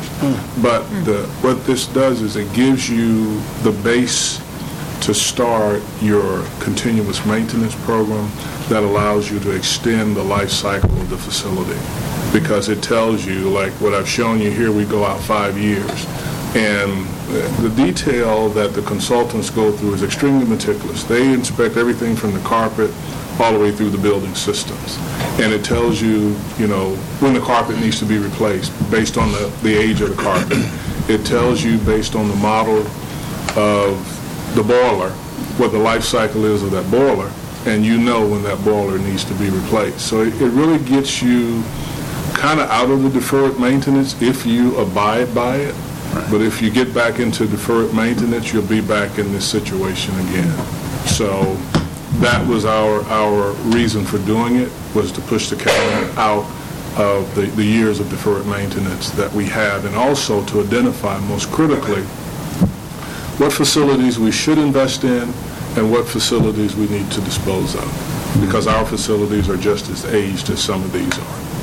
Thank you. Well, then I guess I'll say thank you for your leadership in coming in and getting this done, because I'm sure it was a humongous undertaking, and it sounds like we may be somewhat caught in the part where you're developing a document this big. But I guess sort of to Lewis's kind of what he alluded to, is there a prioritization that happens based on what types of services are being provided in a building as to how kind of quickly we may move forward, being that we're talking about hospitals, and I'm sure many of the county's buildings are sort of administrative or maybe even unoccupied? Yes, actually, and the document that I say is too large for me to show you is a little bit different because everything is colored red, yellow, green, and red are those that have the highest priority, and they are prioritized by facility as well as what the system or the condition is that will impact the ability of that facility to provide the service that it does. So when you get to the point that I'm able to share that with Louise, it will shed a whole nother view of this document for you all to see. Okay, so it sounds like, and this is the last thing I'll say, is that we can at least be hopeful that on a go-forward basis, we've gotten sort of ahead of this, and we can we won't be in this position of having to wait a year and a half to get feedback on our own findings. Okay, fantastic. Thank you. A question for Louise. Are you comfortable with a 10-year review, or are you feeling we should have, for some of the facilities where perhaps we're the most exposed, would that need to be more accelerated? No, I think not necessarily. I mean, I think that the frequency of the type of assessment that was conducted, the facilities condition assessment, I think it's appropriate every 10 years. For us, the issue here is that it being the first time it's ever been done, and I can't speak to anything past 3 years ago. I know that we've done a lot of work over the last 3 years. We've invested millions of dollars in capital to address some of these issues that, again, go way back. And so a lot of deferred maintenance that was done, not just in our buildings, in all of our system, and in all of our areas. And so I think it's appropriate. It's just a matter right now of we're in this catch-up mode of dealing with some of these issues. And so the goal is, at the end of the day, to ensure that we prioritize some of these key areas, leverage those dollars, get these projects moving forward, and get us back in line to sustaining and maintaining all of our systems and our infrastructure. If I could, please. So I guess there's something I like a lot about this slide, and there's something completely different I like about this handout. This slide, you're kind of giving us very simple, here's like these 4 things that you've got to do right now that we need to pay for, whether it comes from the county fund or out of our own, it's got to be done. What I like about what Willie provided is you're basically saying, here's the 4 assets that you have that we manage, and here's the total costs that you see that are life safety critical, over the next 5 years. And so this is kind of an aggregate. Luis, the prior capital needs list, I mean, it doesn't, you list everything out, but it would be great to see this aggregate, if you agree with this aggregate, then great. He probably doesn't know what's driving. What's what, right. Right, so that's kind of, I have a little disconnect here. So I've got this list, and then I've got this. Sure. Our list is just, like I said, an inventory of everything we've identified, just as the operators and the people that are maintaining those buildings. That's what that was. And like I said, I hesitated. We had some rough dollars on there, but I removed that because, again, they're just rough estimates. The goal, and I think we will get to what you're asking for, after the report's been finalized and after we get that copy and we have the conversations to reconcile the documents, this is what we have, this is what the FCA identified, do we agree, is anything missing, is anything need to be added, and then we can go ahead and determine what's the priority and how we move some of these things forward. So we'll be able to get to that point and have that type of detail, but at this point, until we finalize that that report is finalized and we have that and we can reconcile, we're just dealing with issues as we know. So my other thought, though, when I look at the bottom of the document from the county, 2.6 million in year one for life safety, and you've got less than $1 million on your immediate. Those were just examples, right? Well, no, those are 4 items that are underway that need to be done yesterday. No, I know. But we've got probably 13 million. Correct. Yeah. So, but then in year two, you've got 12.2 million. So Why couldn't you fast track it? 12.2 is the total. Oh, it is cumulative, thank you, yeah. So yeah, I guess, thank you, Louis, you know where I'm going. Right. If we've got about 13 million, and we know of 12.2 million worth of things that the county considers to be life safety or critical, can't we just roll on those projects? I mean, it seems like that's pretty simple math. Except if those projects don't include either these or some of those. Right, well, because there needs to be some we don't way- know which of those they include. Exactly, that's what I mean. So there needs to be some way to kind of prioritize. Yeah, but if these are life safety and critical, and some of these are not, I want to go with life safety and critical first. But it sounds like there's a reconciliation that hasn't happened yet that Yes. needs to happen. So by the end of the Like, we month, need you 20 said, million right? by the Yes. time we sit down together. Well, that's right? Halloween's I mean, Well, Thursday, right? let me clarify. By End the of end October? I want to be very clear, though. By the end of the month is what, I know Willie and his team in GSA is hoping to have that report finalized and over to us by the end of the month. At that point, we begin the reconciliation and the review of these documents to make sure that, do we feel or have they captured everything in the life safety and critical that we have identified equally as life safety and critical? So we want to do that. And then we also want to talk about some of these other items and balance that and say, well, you identified this as critical for the latter years, but for me, dealing with this issue that we have right now in a space that we're occupying, for example, in our skilled nursing facility, we're providing patient care in B1, B2, B3, and B4, and the conditions of those patient rooms is less than optimal. And that may not be on that list, but it's on mine. So those are the things that we're going to have to work through to make sure. So okay. Still a lot of work to be done. A lot of work to be done, and if I heard you correctly, Luis, you proposed something in the middle of your presentation, which I think is very reasonable from my perspective as a trustee, and that is that if we move ahead on life, health, and safety issues, that ought to be reimbursed, and not, obviously, we have to meet some standard of it being a health and safety issue, but it seems like that's a reasonable request, so we're not taking a big risk that we're going to have a big debate about health and safety issues later, next year or something. Correct.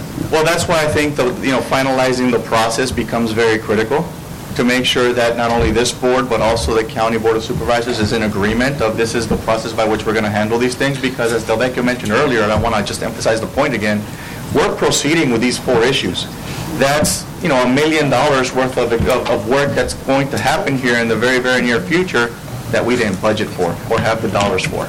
And so we're doing it because we have to, but we're counting and hoping that we'll be able to reconcile that and work through this process, leveraging this funding source to cover that expense. So I just want to make sure that is captured. So, just to put it bluntly, there's limits on how much we can spend, and if we spend within those limits, it seems like there's got to be a process that the county could live with at some point to allow us to do that. If I could jump in, Mr. Hopkins, if I could ask you your thoughts on this, because I think your county board and the county administrator will probably take your input and hold it in fairly high regard. So if you're going to recommend that, like on these 4 items, we should definitely use this fund to pay for those items, it's likely that the administrator and the supervisors will support that. How do you feel about that? I feel great about it. If you recall, my first comment is I think we have a 90 to 95% solution. And for example, of those 4 items that Luis has on that slide, 3 of them are on the facilities condition assessment as critical items.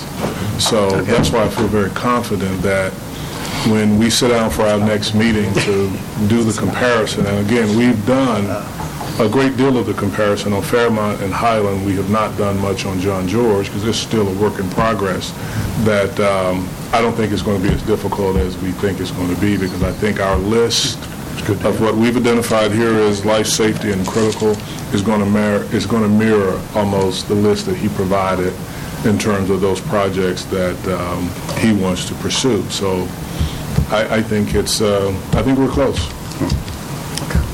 That was a good question. Well, hey, this is about collaboration, right? Yeah. We've got you on our table. We have some sandwiches, by the way. Exactly.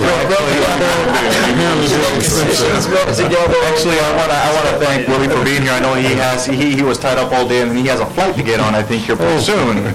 So he needs to... Absolutely. Thank you. We can order you an Uber. Maybe it's Uber. No, I just got to pick someone up. Okay. All right. So you'll get the list end of the month. How do you, not to keep putting you on the spot, but that's what I do. How do you feel about a January joint meeting between the two boards and having a substantive decision to make based on this process? Well, we've had some dialogue about that, and I believe by the January board, I think we should be pretty close to there. And I do agree with Luis also on the existing agreement. I believe it's the 1999. But I think it's extremely ambiguous.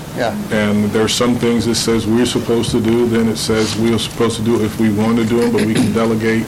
And I think we need to work through items like that and have a clearly defined line of responsibility. So we've also had dialogue about completely redoing the lease agreement, and I fully support that idea as well. That's great. See, one big giant project at a time, right? Yeah. All right. Did anyone have any other questions for either? Thank you both. Really, I really appreciate you coming. This feels solid, and yeah, feels great. Have a great evening. Have a safe flight. All right. Thank you. Thank you, Willie. Did that answer or give you a sufficient update? Yeah. Okay. All right. Well, we'll, with your permission, move on. Yeah. Okay. So the next. Whoa. Did you need a vote on this? Oh, no, no, it wasn't the next informational. item. Yeah, it's informational. So the next one was similarly, I forget, I think we proposed this come to the board because what has been happening is there are various elements of things happening in the behavioral health space that we've been talking about in various board committees. So there was some discussion in Finance Committee around the operations of behavioral health, and then there's stuff in QPSC that we've been talking about as it relates to the surveys and adverse events and findings we've had there. And so we thought probably, and with Joe's support, that it was good to kind of bring a more thorough update to the entirety of the board. And certainly at that time, too, we were anticipating that CMS was going to come back and visit us imminently, and that proved quite fortuitous because they are here this week. So we have kind of a multi-pronged approach, and I'm going to turn it over to Luis first, and then a couple of people are going to give you various dimensions of what's happening in the behavioral health services, and then we'll happy to take any questions. I just want to bring you up to speed. So, Luis. Excellent. So thank you, Doug. So again, as part of the discussions, I believe it was not only at multiple discussions at QPSC, but also at Finance Committee last month, and so, or a couple weeks ago. We were talking about wanting to make sure we provided you an update. There's been a tremendous amount of work that's gone into John George here recently as we've been preparing and dealing with some of the challenges that we've had in recent past. And so we'll provide you an organizational update, nursing operations update, medical staff oversight update, regulatory update, and then again, we'll wrap things up with, what the work that's happening here on our behavioral health contract and moving forward for long term. As you all know, we've had multiple transitions. We had our CAO that transitioned a couple months ago, took the position and went back to the county as the Director of Behavioral Health Services. And so that left that was the first vacancy that we had. And so at that point, I stepped in as the kind of the interim administrator to continue to provide oversight and ensure that we're advancing a lot of the efforts that we had going on, recognizing that some of our previous survey visits had occurred back in March and July, and so we were working actively on a lot of these efforts. Then shortly thereafter, the Director of Nursing transitioned as well, took a position with another health system down in Texas, and so he moved on. And so at that point, I said, okay, there's I can only do so much here. So then I phoned a friend and I solicited certainly the support and assistance from Janet as our CNE, as well as Tanvir and his entire team, or our quality team, and then Felicia really providing some support from a physician perspective. So kind of this three-legged stool here, we worked on advancing and moving some of those efforts forward. And so we do have an interim leader that's coming in on November 11th as our Director of Nursing, recognizing that again, Janet does have another full-time job of overseeing all of our acute care services and our nursing practice. So we'll have that moving forward. And then as we were going through this effort, and I was evaluating and managing the operation, I felt that I needed to make yet another change to help us continue to move the organization in the direction that it needed to go in. And so I equally transitioned some of the operational leadership at the unit level and brought in or have interim leadership from in-house. They've just kind of stepped up into a different role on the interim to really move things forward relative to the plan of correction and some of the activities that we had in place.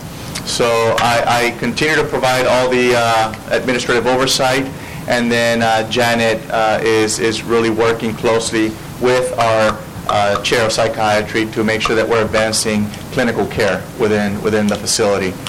So again, as I mentioned, a lot of this, I can't say it enough, we wouldn't have been able to do this if it wasn't for our quality team and the support that they gave us. And so I know Tanvir had his entire staff there in full force with so many other competing priorities and many things happening, but somehow he himself, along with all of his team, were there every single day supporting the staff, guiding the staff, auditing our records, auditing our performance, and really making sure that we had continuous improvement at all times. So really couldn't have done it without him and his team. And then obviously, Janet and Felicia, who have really been supporting a lot of those efforts. Next slide. This is an org chart that I wanted to share with you all, reflecting everything I've just described. Everything in purple is individuals or are individuals that are currently acting in an interim capacity. The reds are vacancies that we have within the facility at this point in time. So again, as I mentioned, we'll plan to fill that Director of Nursing position here on the 11th of November, and then the interim leadership in the units will continue that way until further notice. And I'm continuing to evaluate that, and that will be part of our assessment from a long-term perspective, how we're going to move forward. So now I'll have Janet kind of speak to give you a sense of the Herculean effort that went into moving this forward, and this just captures kind of the highlight. Thanks, Luis. So just to start, I just want to preface it with, we could not have done this if the staff at John George had not engaged. And so this week has been phenomenal in terms of a CMS survey because of the engagement of the staff. I've never seen staff crowd around a surveyor and say, we want to show you what we do here, we want to show you how proud we are. So all the efforts that we've done as leaders would not have meant anything if the staff had not engaged. And so I just wanted to put that out there. The beginning of this really was town hall meetings with staff. We understood very early on that they really didn't have any idea of what an immediate jeopardy was, what they were facing in terms of regulatory issues. So 6 town halls, the 3 of us in addition to other leaders, really kicked those off to help them understand, here's what we're facing, here's what we need to get done, and we need your help. Out of those town halls came work groups where we identified the main issues in the plan of correction.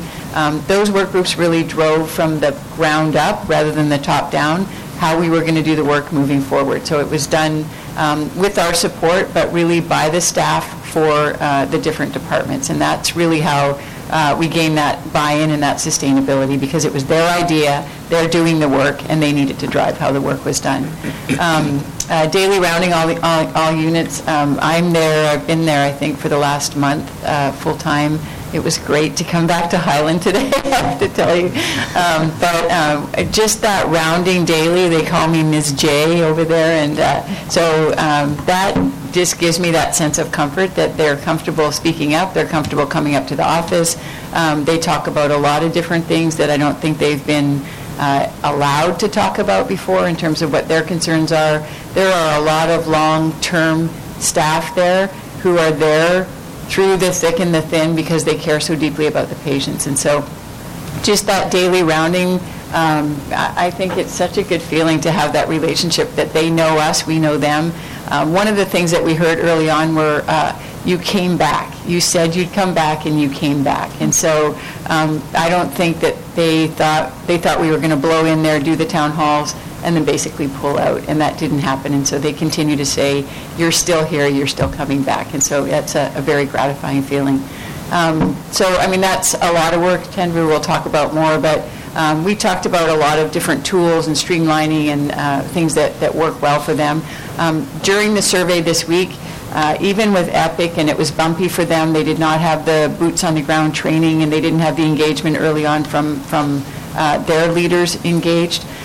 Staff were able to navigate that. They were able to speak to the processes.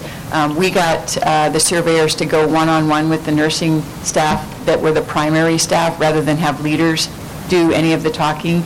And they were really able to speak to all the work that we'd done. So that spoke volumes, that they weren't just parroting what we wanted them to say. They were able to navigate through and say, no, this is how we do it here. So seclusion rooms did not come up once. But they were on the units watching the seclusion rooms being checked every 15 minutes. So I think they were very comfortable with that, and it did not become an issue for us. So I'll hand it over to you. Oh, I have another slide. I think you did it all without looking at it. I think so. You didn't say next slide. I was so captivated by what you were saying. I was like, okay. All right. So just quickly, and I think Tenru will touch on this, weekly quality assurance, so QAPI meetings, which initially I would come to, and then I would continue to say, this is like Groundhog Day, because every time we went, it would be like, what? And that was from the leaders. And I think that's when Luis realized we need to make some changes at the leadership level, and we need to allow the staff that are doing the work to engage in the QAPI meetings. And so thank you, Luis. I think it was really changed the dynamic when that happened. We trained all of the emergency department staff there to do mini swallow evals. A lot of patients, because of the medications they're on, have swallow issues. They were waiting up to 72 hours to get a formal swallow eval so that they could have a regular meal or, be moved off the one-to-one status. So we trained all the staff. It's a simple 3 mils of water. If you can swallow it, you're okay. You don't have to wait for that 3 days to get the formal eval. So they would come off the one-to-one. They were able to have a normal meal, and it really took the load off of staff doing the one-to-ones plus the speech therapists as well. The support from the Sapphire team was huge. They were there for the last 2 weeks, really elbow to elbow, changing processes that were not baked and put in place in the initial launch. They did a lot of rework. They did a lot of elbow support. We couldn't have done it without them. They were phenomenal in their support. We did badge access for the seclusion room, so I think everybody is aware that last time the finding was engineering opened the room because the bathroom was out of service. Patient went in, nursing came by and did the right thing and went, oh, the room's open, and they locked it. CMS came by and said, can you show us your seclusion room, and out popped the patient. And so that got to a lot of discussion on how do we manage who has the keys, why don't we put the keys in the Pyxis? They didn't like that idea. So we said, why don't we just do badge access? So they just badge into the seclusion room, and then they're able to access it that way without all these keys floating around. So that was well received by staff as well.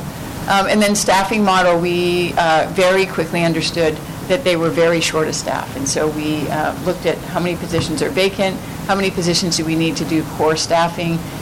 It was upwards of 70 positions that we needed to put into play to make sure that we beefed up the staff to meet the plan of correction. That's ongoing work, but we have a short-term and a long-term plan for that. But we were very well-staffed during the survey. People wanted to come to work. They didn't call off sick. They didn't avoid the surveyors. So that, again, that spoke volumes about how passionate they are about their health care. Now it's your turn.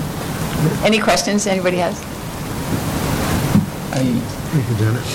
I can move on to the medical staff if there are no questions. It's sorry. Tanvir has lost his voice. I have one question. Sure. Janet, tell me how you guys discovered the short staffing and then how you came to the number. Say that one more time. Short staff by 70 FTE? Well, part of it was, so we added staff. So there are 3 what are called medical health or mental health specialists. So one just rounds all the time, just to make sure that the milieu is safe. And then one guy checks every room every 15 minutes. And then, so they would have those two. Anytime they had a one-to-one for swallow or suicide precautions or whatever, they would pull those people and use them as their one-to-one because they really just didn't have the bodies to do that. So as soon as you pull them, no one's watching the milieu.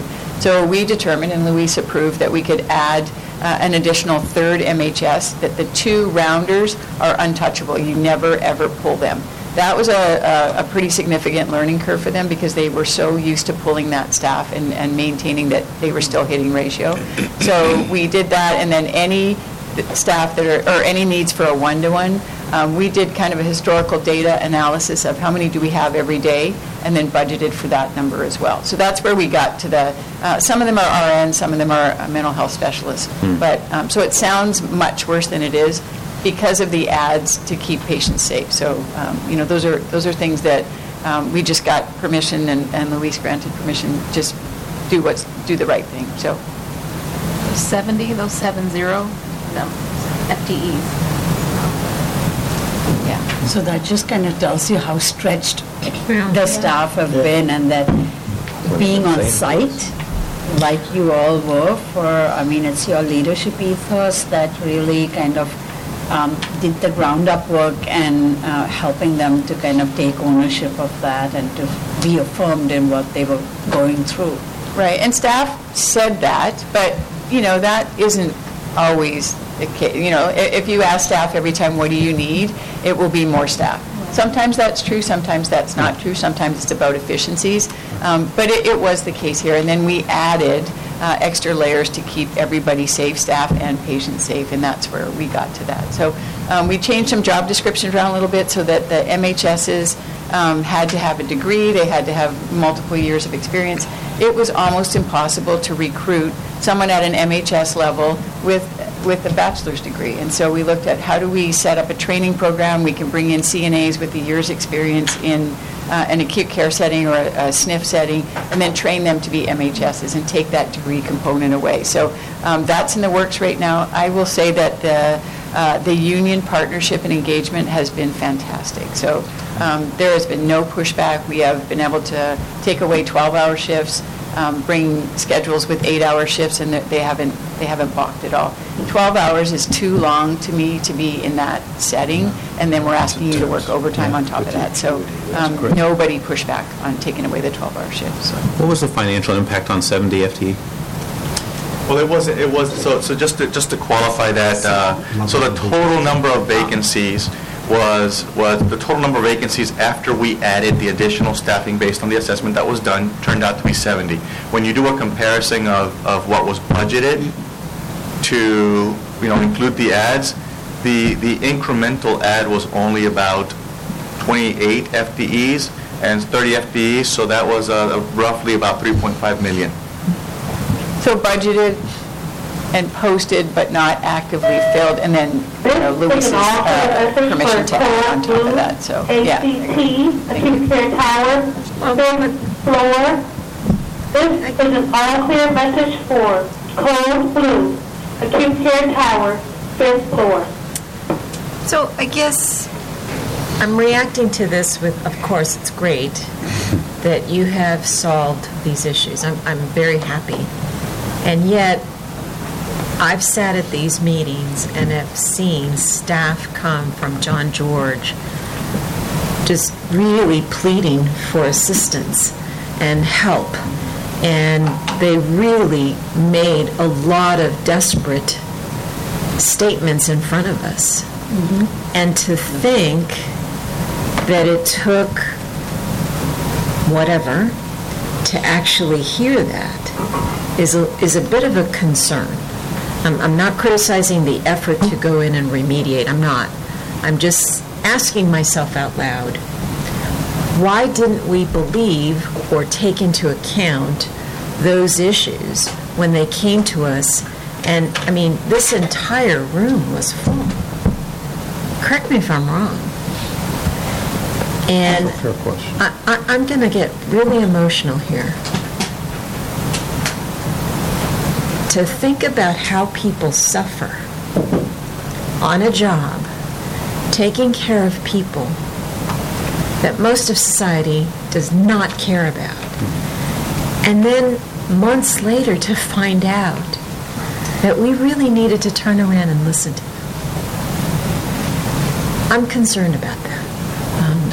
Let's find a way, back to the discussion in QPSC this afternoon, let's find a way to really listen to the folks that are closest to our patients when they come to us with something like this, to not be dismissive or afraid to read them. Just engage with them and ask them what's really going on. Because I'm just thinking about all those people that stood here and how frightened I was. So I will say that you're absolutely correct. And, at the end of the day, I take full ownership for that. I should have stepped in a little deeper. I should have gotten a little bit more involved as they say, trust but validate. And so again, I didn't do that soon enough. And so when I did, I can assure you that we took very swift action. I personally met with the union representative, as well as all of the union, our stewards, our in-house stewards, all of the ones that were here present. Met with all of them. I've had multiple meetings with all of them. And, just we really worked together to get us to where we are today. And I have to say that now I'm very, I can equally say that all of them, not some, all of them, and beyond staff, have come up to me to just, say thank you, and we really appreciate everything you guys have done, and you've listened to us, and absolutely, and rightfully so. And so, bottom line, we do. We own it. I own it, and it has shaped how I approach different things now, and circumstances, and comments and things that are shared. So we'll continue to work through that, but your point's well taken. Thank you for taking ownership of that. Thank you. I'm sure it's not yours alone to take, but thanks. I guess just to help me with the context, what is the total number of staff at John George? Total number of budgeted staff, including the new ad, is about 250. Including the 70, or not including the 70? 28. Total. 28. Including the 70. Including the 28 ad. Okay. So what we had budgeted plus the ad, about 250 total. So they're about 10% understaffed. A little bit more. I mean, total, yeah. And John George has been, because of all the ligature and this and that and that, I mean, repeatedly in QPSC we've talked about how strained they are, how stretched they are. Just plea after plea after plea. So it's good that it happened, and it needs a certain level of leadership to be able to go and listen. And I think the kind of ethos that, you all bring in, Dr. Tunabeni, Tanir, and you all, and having Janet be on the scene for a month, like then you see the situation on the ground, and you know how much. But it had been said many times, so we'd heard it. I have another question about the Chief Administrative Officer position. Is that a clinician or not necessarily? I'm just curious about the qualifications there. No, it's not a requirement for that to be a clinician. Okay. We have a comment about that at the end here, so I can speak to that. And in follow-up to Trustee Chukwan's comment about the interface between quality and finance, I think this exactly highlights that. Dan Bitter's team has been extraordinarily busy on causal investigations over this past year. To date, we've done 20, or his team has done 26 of them. 17 of them have generated out of John George. That's 65% of the causal investigations for this organization. So I would say that $3 million, while it hurts, is probably well worth it. Well worth it. The thing that there are a lot of things have been said that are really valuable here, but comment, if I heard it right, that staff was not aware of the seriousness about the CMS investigation. Did I hear that right? Yeah, I mean, they knew that they had been surveyed twice.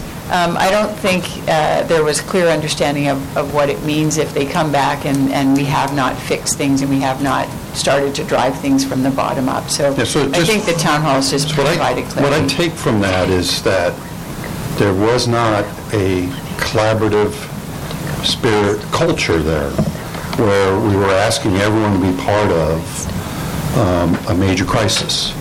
And they want to be, it sounded like, the other thing, I don't want to read between them, but yeah, so the sense was that once you shared that with them, they engaged. They did. There's the piece for me. This is about how we're managing and we're working together as a team. Agreed. Yeah, I guess I still feel concerned, I think, to Maria's point, and maybe it's more just in terms of like, how do we make sure we don't ever end up here again in terms of the staffing shortfall. If I'm thinking about it right, it's like 25% understaffed, essentially. And I know that there's a lot of regulations about the ratio of nurses to patients and things like that. So it seems to me that this is not it wasn't a simple math. This was something where you got in, you dug in, and you realized some practices that have developed over time that have somehow obscured the view. I mean, that's what it's sounding like to me. So I guess for me, I don't know if there's a formal root cause analysis or anything that's being done on sort of the point of how did we have a blind spot on this? Because it does feel like, I mean, not that we can blame, everything on one thing, but it does feel like if we're being audited and having these findings that perhaps if the staffing was where it needed to be, then this could have been avoided. So I'm just curious as to, I see that we're moving quickly to fix it, and that's the most important thing, but I guess there's a piece for me with how many facilities we operate and how many units we have. Is there some learning that can come from this about making sure that we don't have this in another area? So what I will say is, again, at bottom line, this is all a result of we just didn't have the right leaders in place, and at various levels. And so it feeds and it deals with the culture that you clearly indicated. The fact that there was limited or lack of transparency of what was happening, and therefore lack of engagement, and then lack of everything else. And so that's what we identified that very quickly.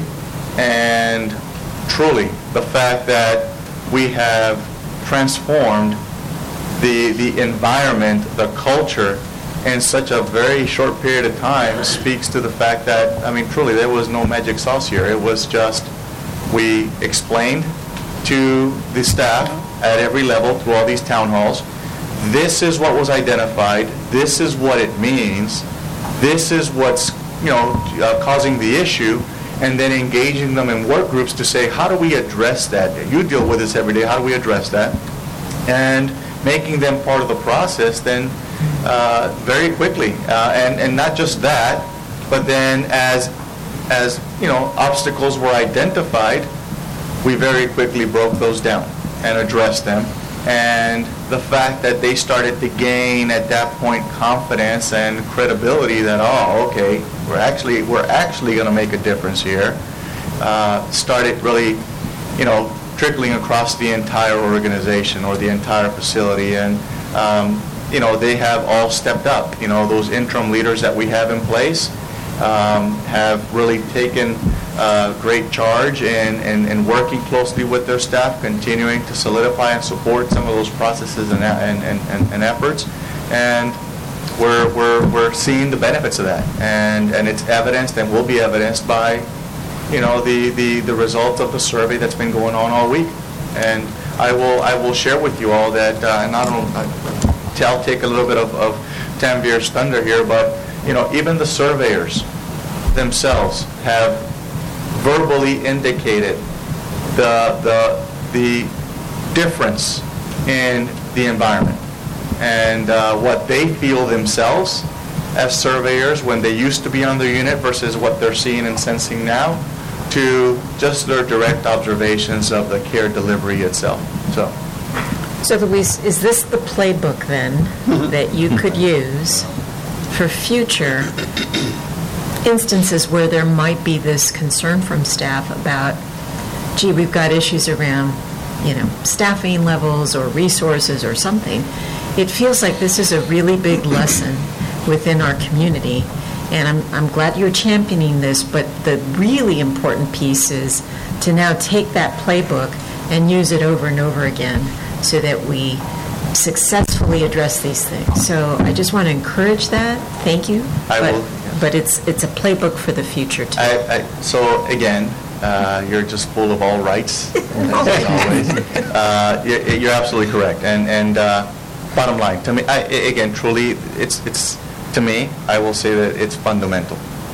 And so we are working through this, and not just with what we've learned and what we've done and what we're continuing to do at John George, but over the last couple months we've been doing the same thing in all of our areas. I know that last time you heard from our housekeeping department. Well, I will tell you that our housekeeping leaders have been working actively and engaging with the staff and working through the process of the rebid and what needs to happen to ensure that we have the appropriate coverage across the facility. And so we're doing that in all of our different areas. This is the model. This is the expectation. This is what we're doing to move our organization forward.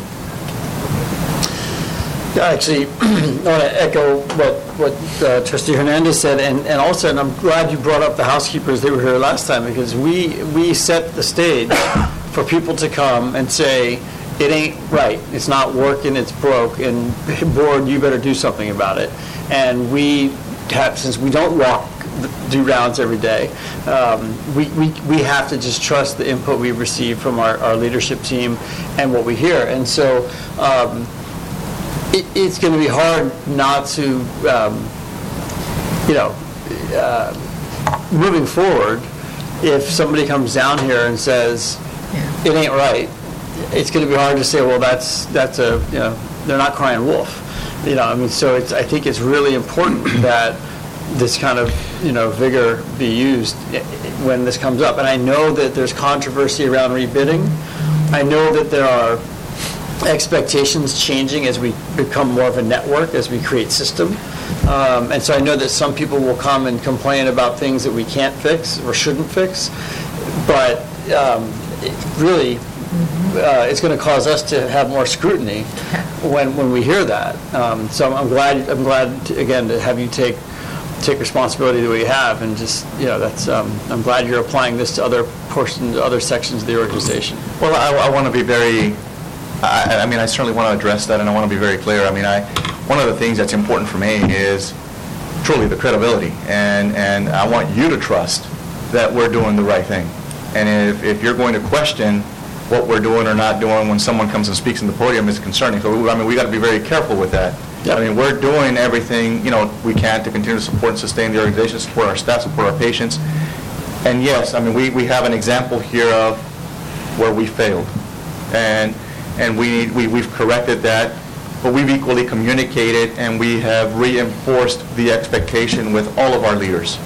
And I speak for myself and as the accountable individual to ensure that operations are being managed. I will tell you that this is fundamental for me, and I will make sure, and I have made sure, that my entire team really follows this process to engage our staff, to engage our teams, to understand what's happening. It's not going to prevent people from coming to talk because change is difficult.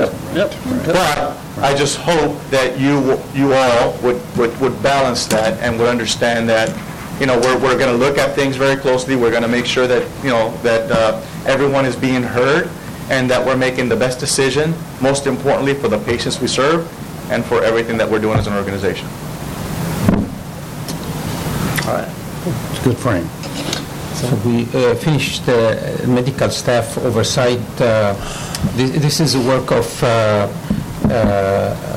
Felicia and Tanuj, really, and basically Tanuj is our interim chair there, and he has been extremely engaged from the very beginning. And Felicia had worked with him on really ensuring like the job description and the roles of the hospitalist as internist. The problem with the behavioral health patients, when they come to our psychiatry emergency services, they don't come like here, you have a trauma code or you have an ED team taking care, they come, on restraints, and if they have medical illness, a lot of the signal is lost with the noise of the behavioral.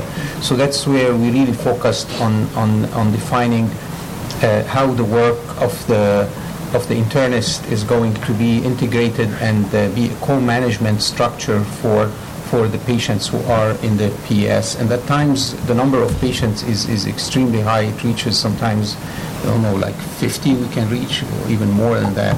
And so that's how we have really worked with them, to work with the nurses and with each other and communicate, and try also to identify the high-risk medical patients. We are also planning to expand the hospitalist hours within the psychiatry emergency service while maintaining the same inpatient hospitalist coverage, and the future incorporation of the hospitalist in the daily PS morning huddles. And then the physician leadership rounding on the floor, they have like the daily chart reviews. They are looking at the charts with the scrutiny, ensuring that all corrective action plan or standard work is integrated, and if there is any failure of measures or any abnormal vital signs, they are escalated and acted upon immediately. And there will be weekly huddles for the chair of psychiatry to promote like more communication and education between the physicians who are psychiatrists and internists about the integrated plan of care, and between with the nursing leadership. And then again, a number of policies and protocols were reviewed and updated to ensure more active medical care for the patient at John George. Sorry, that's the next slide. Yes, I'm listening. I got it.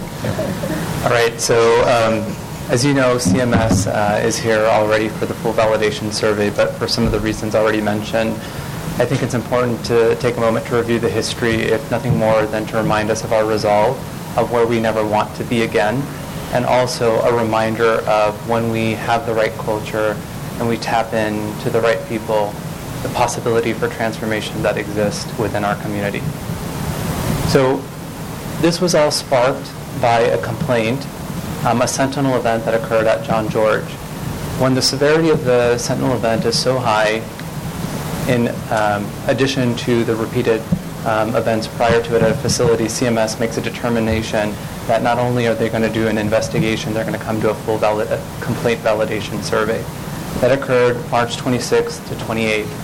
The findings from that survey were then required for us to submit a plan of correction. CMS came with a team to revalidate whether or not we were able to perform or execute on that plan of correction on July 8 to 11.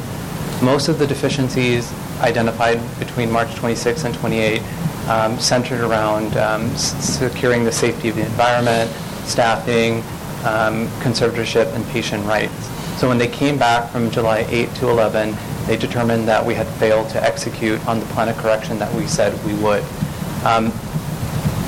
When the severity of the findings are high enough, they are called conditions of participation.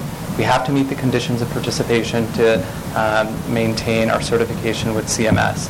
So the areas where we fail to meet the conditions of participation include nursing services, and you heard a lot of the work that has gone on there. Patient rights, particularly at John George, as you can imagine, a particularly vulnerable population, this is a key area. Quality assurance and performance improvement was cited because of the failure of the facility to execute on the plan of correction, and governing body was cited because of their concerns with the leadership overseeing this. Although when they came to do that survey on July 8 to 11, they surveyed Highland, Fairmont, and John George, the plurality, all but one finding was around John George. On August 22nd, we received a 40-page 2567, that is a testimony or a testimony of all the deficiencies that the surveyors identified.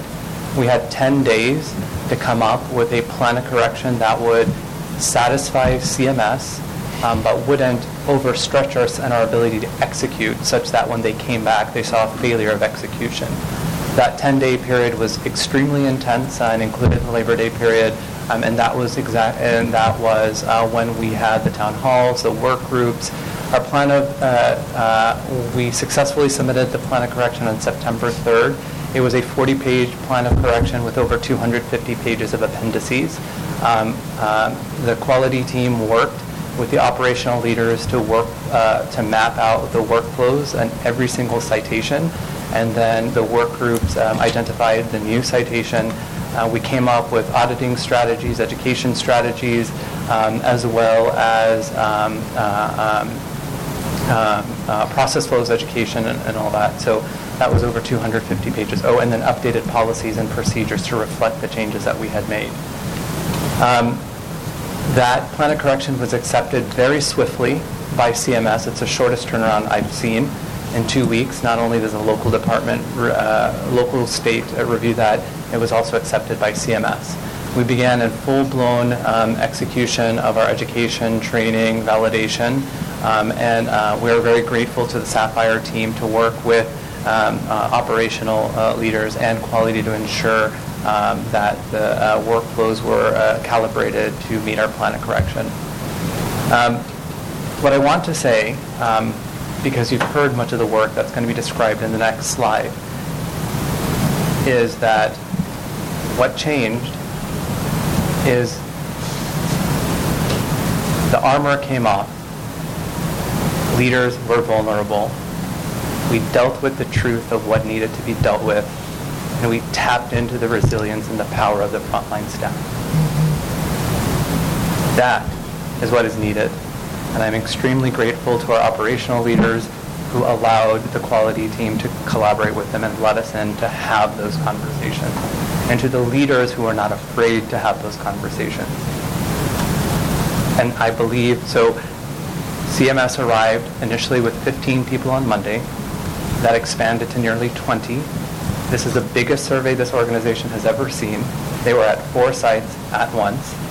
They arrived on 8:30 on Monday. By 9 a.m., they opened their conference. By 10 a.m., we had command center set up at 4 different sites, and the survey was in full-blown mode.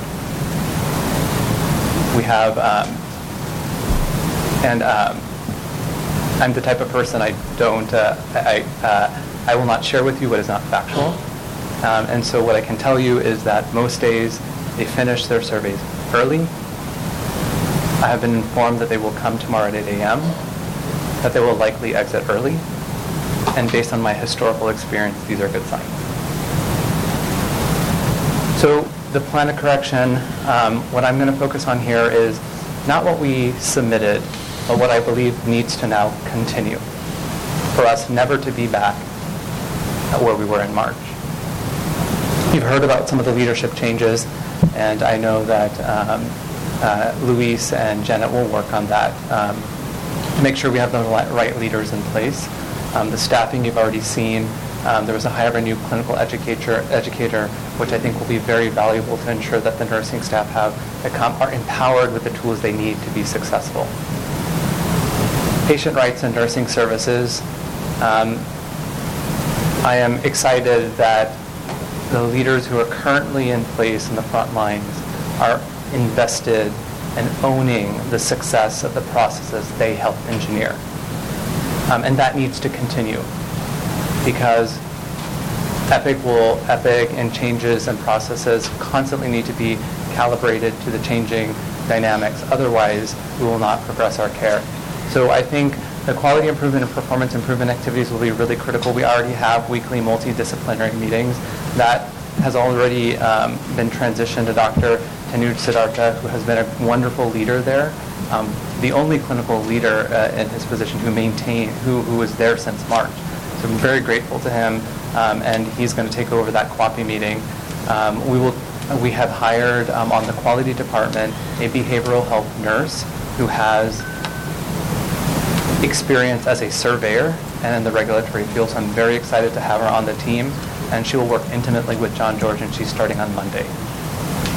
And as we are gearing up for our TJC triennial survey, I am sure that that plan of correction was not just a 40-page document with 250 appendices. I believe it is a roadmap for transformation coupled with the incredible energy that we have developed, and I am really looking forward to forwarding them.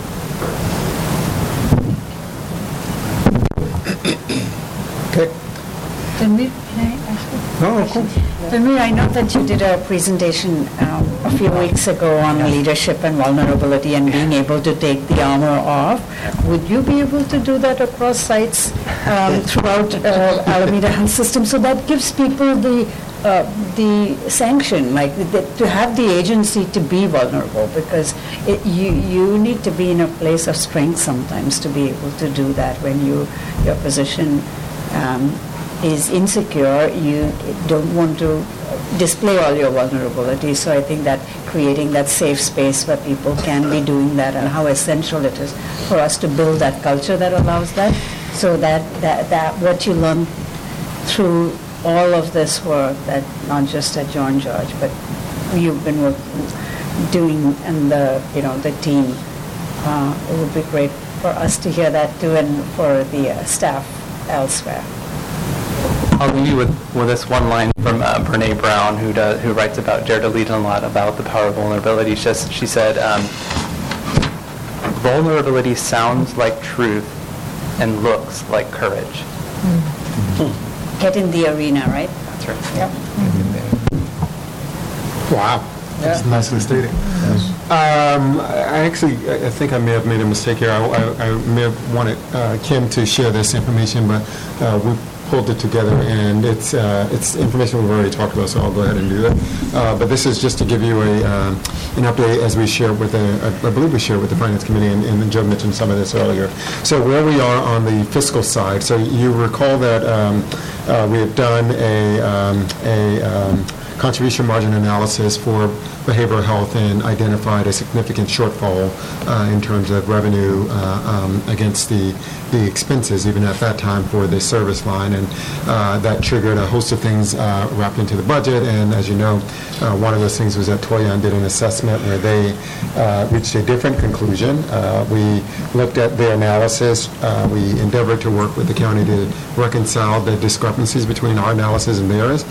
We believe that they were easily explainable, if you will, that the only the drivers for the differences in the amount that they had, which at the end of this for us was about a $20 million difference between our assessment and theirs, was basically the approach and the assumptions that they took versus the ones that we took. And neither was right or wrong, and could either easily be reconciled if we agreed to an approach. For example, half of it was if you, Toyon assumed that we have a contract, a mental health contract for these services at John George at the county, or with the county, behavioral health services, and they said, your contract has $30 million in it, you're only booking, or $37 or so million in it, you're only booking $27 million that you'll get back. The 27 is sort of based roughly off of what we've actually collected in the past years, but they're saying, but you have the opportunity to get it all. And we said, well, there's a simple solution. If you're going to guarantee me that I'll get it all, then I'll close that gap. And I will say, my gap is not 30-something million, it's less, and yours also comes up, so we're sort of meeting each other halfway.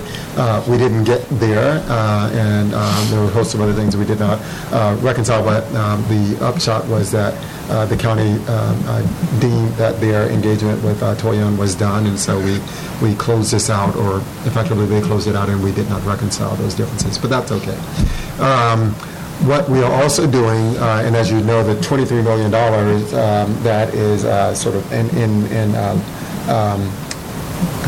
on hold right now, thank you, is a retrospective ability to maximize the available contracting dollars going back from 13-14 all the way up to 17-18, not 18-19 last year, or dealing with 19-20. So it's for that amount. And as I note here, it was awaiting Board of Supervisor approval, which was, as we learned last month, contingent on the completion of the NGO audit, which we are facilitating as quickly as we can, but trying to move that forward. I think so, but yeah. It is. It's all. Oh, so thank you, Amy. Yes. Tuesday? Oh, great. Okay. Newsflash on for Tuesday. Thank you. Oh, fantastic. Thank you both. I was on Wi-Fi. Yeah, I get it. The AT&T. AT&T is a little spotty. Well, thank you for that. And then the third piece is the contract negotiations for 1920, our current contract. We have an interim contract. The process is to do an interim and a final. As I mentioned earlier today, we have a date set for the negotiation of the final contract. It is our expectation that we'll do both the final contract for 1920 as well as 1819.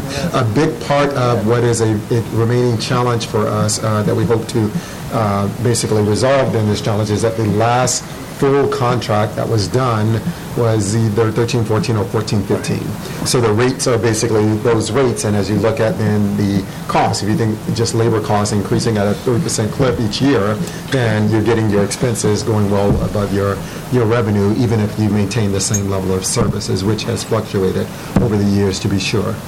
So we're hoping to address all of that in the next round here, which will obviously be an opportunity for us to recognize some additional expenses that we are layering on to address quality, patient safety, service opportunities, as you've heard mentioned throughout the earlier parts of this presentation. And then the final thing, just to sort of address a comment that I think gets to one comment that question that Dr. Abalade had and a comment that Tanvir was making, which is given the gravity of what we were looking at, and I think what you heard, or I hope what you appreciated, is that the team has disclosed or discovered that this is a complicated matter, and it has been really complicated. It's not as simple as someone, and I don't want to in any way dismiss this, because I think it's a big part of what we've just talked about here. This was an area in need of a lot of support and a lot of change, and it was not just the nursing staff and the patients who came before us and said we need help. It was also the service delivery model. It was also the providers, not just the psychiatrists, but the hospitalists, and making sure we had reliable hospitalists, I should say, to make sure we had reliable services for comorbid patients with both behavioral and medical issues who were bouncing in and out of John George, to make sure that the staff had the support they needed from a clinical perspective as well as a operational perspective. The leadership challenges did not just exist at one layer, but at several layers, and so it was a peeling back of multiple layers of opportunity to figure out, as you heard in some of the conversation, how to provide guidance and support to the staff, but also how to engage the staff, who, again, I think it bears saying, again, have been incredibly committed, aligned, and wonderful. Some of that has also involved a great deal of training and competency reinforcement for that staff as well. And I think the team, as you heard here, have been very engaged in doing that and building up their own clinical proficiencies and confidence in the care that they've been providing. All of that is to say that we have decided, and I engaged Luis and Ghassan directly and said, we needed to take both a sort of a short, mid, and long-range look at this, and our goal then was not to simply get beyond the survey. It was not to just get a corrective action, drive that corrective action to sufficient performance to be able to demonstrate compliance, but to really, I hate to use this vernacular, but blow the model up and really say, what is it? Let's take a fresh look, an unencumbered look at what is it that we have here, to bring in actually subject matter expertise that goes beyond us, a fresh set of eyes to come in who maybe either is in this business and is running it in a high-quality organization, providing services to a similarly complicated population for which then we could learn from them, and or people who do this from an experience of they've done this stuff and now they consult and do this. So we have been doing our own due diligence to identify a panel of individuals who might actually engage. We started that work in earnest, but we did not want to in any way sort of confound it with the more immediate work that we had to get done here. So we needed to get beyond this, but it is absolutely our intention not to just simply keep the current model, which is the reason why we have not rushed to fill permanently the CAO role and or the director of nursing role. We have brought in an interim because, again, Janet is wonderful and her bandwidth is pretty well tapped now, and we want to make sure that we have some ability to sustain that and not burn her out either in the process. But the notion here is that we have an opportunity to take a look at this. We have an interim chair who has really stepped up as a physician and clinical leader there, and we just want to bring in some expertise and guidance for us as the operators that we will share with you as governors to say we have taken a different look at all of this, and we want to, or perhaps, or maybe we've gotten corroboration that the path that we're on is in fact where we should have been and should continue going. But we are going to take what we think we need to do is take the step to really do that in a really robust way and see if there's some substantive changes we need to make. So that is our plan at this point. Obviously, that will not just look at the clinical and the operational part of this, but also the fiscal part of this. On the PES side, obviously, well, inpatient, we're always full, and part of the challenge is when you're in it's actually a bad thing for an organization on the inpatient side to be at 100% capacity. It feels like it's good when you think about sort of, productivity and other sorts of things, but it does not give you the bit of leverage or leeway that you need to have, particularly in such a compromised patient population like this. You are just basically at 100 all the time. It does not give you the space to really be thoughtful and really have kind of moments of calm and space to really work these out. But that's really driven by the totality of the network. And that means that part of our conversations here involve very collaborative conversations with our county partners to say, how are we making sure that the throughput is working, that we're getting patients in and out, that we're not having a lot of bounce back or avoidable bounce back, that our PES, which, as you know, we went through a period where we got it down, and the census was reliably in the 35 to 40 patient range, is now reliably 55 plus, and it's getting to that point of where it was the danger zone, where it was 3 or 4 years ago. We're doing a lot more census holds now, and we need to figure out how do we create a network that works well, and how do we create a network that's sustainable so that the dollars and the resources are being invested in this population, not just to maintain the status quo, because in fact, investing another $20 million in us might not be the right solution. Investing another $10 million in out of, when I say post-acute or upstream care, will probably help with this and be a lot more of a good return on investment, and we just need to be thoughtful about that. I'm sorry, what is it? Supportive housing. Yes, exactly. I mean, really, that's a big part of this, and we really, I want to be unequivocal about the fact that I think it's easy for people to think that because we hemorrhage so much gas and services that we offer, that we would be forcefully advocating for always shoring up that by basically funding it, and I don't think that's the right idea. I think a lot of our challenges are because of things that are happening or not happening outside of our context that will probably take a lot less investment to make it work a lot better, so for all of us. So that's the approach that we want to take. That takes a lot more time and a lot more conversations and collaborations, but we're going to move in that direction. If I could just add to that, I mean, I believe Alameda County remains a leader in 5150s, which is an indication of a real system failure. Okay, and so just to echo your point, for us to advocate for more resources for that very reactionary front door response, as opposed to having crisis response that's based in the community, options for people to be in less restrictive environments, would be actually unethical. So I really appreciate you saying that very loudly. Well, I appreciate your support. I honestly do feel that we can get a lot more from that, and I'm hoping actually, not to get too far ahead of myself, but once we do stabilize on Epic, I have had conversations with people in other county that, at least one other county that has more of a sort of integrated model between their outpatient crisis stabilization and their inpatient and PES services, and having a continuous group of providers, or at least that are connected, kind of help with the sort of siloed behavior that might occur if you're dealing with just one part of it. The other thing is having an integrated system. So just full disclosure, I'm talking about Contra Costa, and what I've heard is that having Epic actually helps them to coordinate care for the patients when they're looking at them in the crisis stabilization setting, as well as a PES setting.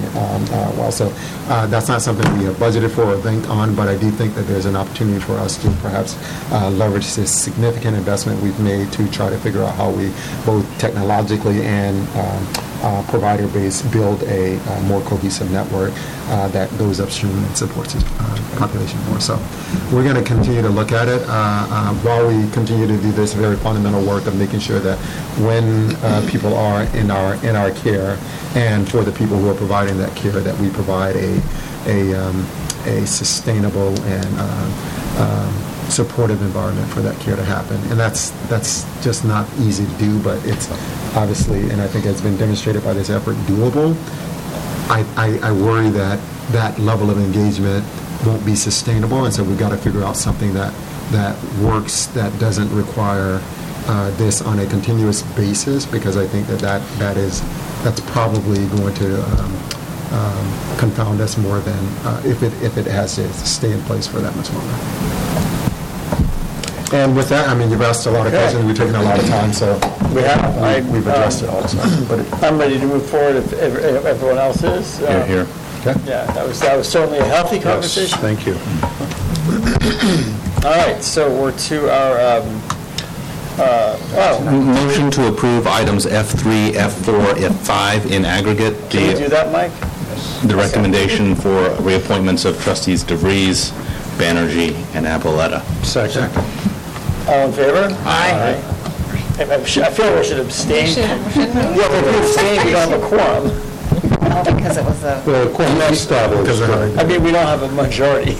Yeah, I don't think you have to. Can each abstain from You can abstain from I abstain. You're not required to abstain. Right. Okay. There you go. should have confidence in yourself. This is coming up. Yeah, right? Well, we want to make sure, we could have been bad if we hadn't done this. Just watch what you say. The last item is item F6, that our calendar for next year. It's identical, if you guys looked in the packet, we're sticking to the fourth Thursday for our board meeting, for QPSC, Finance, HR. The one change I'm recommending is that we go back to a 2-day, 2 times a year retreat. So you would lose a Friday and a Saturday morning. It's probably not as good for our loved ones, but better for our day jobs, and I think better for our attendance. It just seems that I think it was a worthwhile experiment, but it does seem like we're having a hard time getting full attendance on those Friday retreats 4 times a year. It's open to discussion, but that's my recommendation, and I will. It's not that I don't think there's more work for us to do. If there's a different way to model it, then I think we should. And I'm also open to ad hoc special meetings, convening at times during the year if we have to on a Saturday morning. I'll be talking about that a little bit later in closed session under performance evaluation. But so those are my thoughts, and I'll open it up to comment. Motion to approve the schedule as listed. Second. Okay. I got my second. I hear more about my family than my day job. So, I don't think that we should go back to the 2 retreat format. I think it's too far apart. I think it creates too much space in between some of the serious discussions that we need. And I don't know about anybody else, but I would prefer not to have to come on a Saturday. Same. And I just think that for staff also, to have to arrange those is a different issue. My belief is that if it's on the calendar, I mean, I know we canceled tomorrow, but I honestly don't know what happened, so I'm out of the loop on that. It sounded like just 2 people couldn't attend, and there also wasn't a huge agenda, so it wasn't so much that we couldn't get a quorum. Right. And I disagree. I think there was an agenda. The agenda was about our CEO evaluation, and we need to do that. We need to talk about that. And even if we had met just half a day, I think that was on the books. So I don't know, I'm just feeling a little disjointed about that one, that I agree. reserving it to just a couple of days, fall and spring, or fall and winter, whatever it is. We've got a lot to do. I agree. I even felt like this evening there was a lot, and the conversation about behavioral health could have continued. I mean, we're talking about potential overhauls in the model of delivery.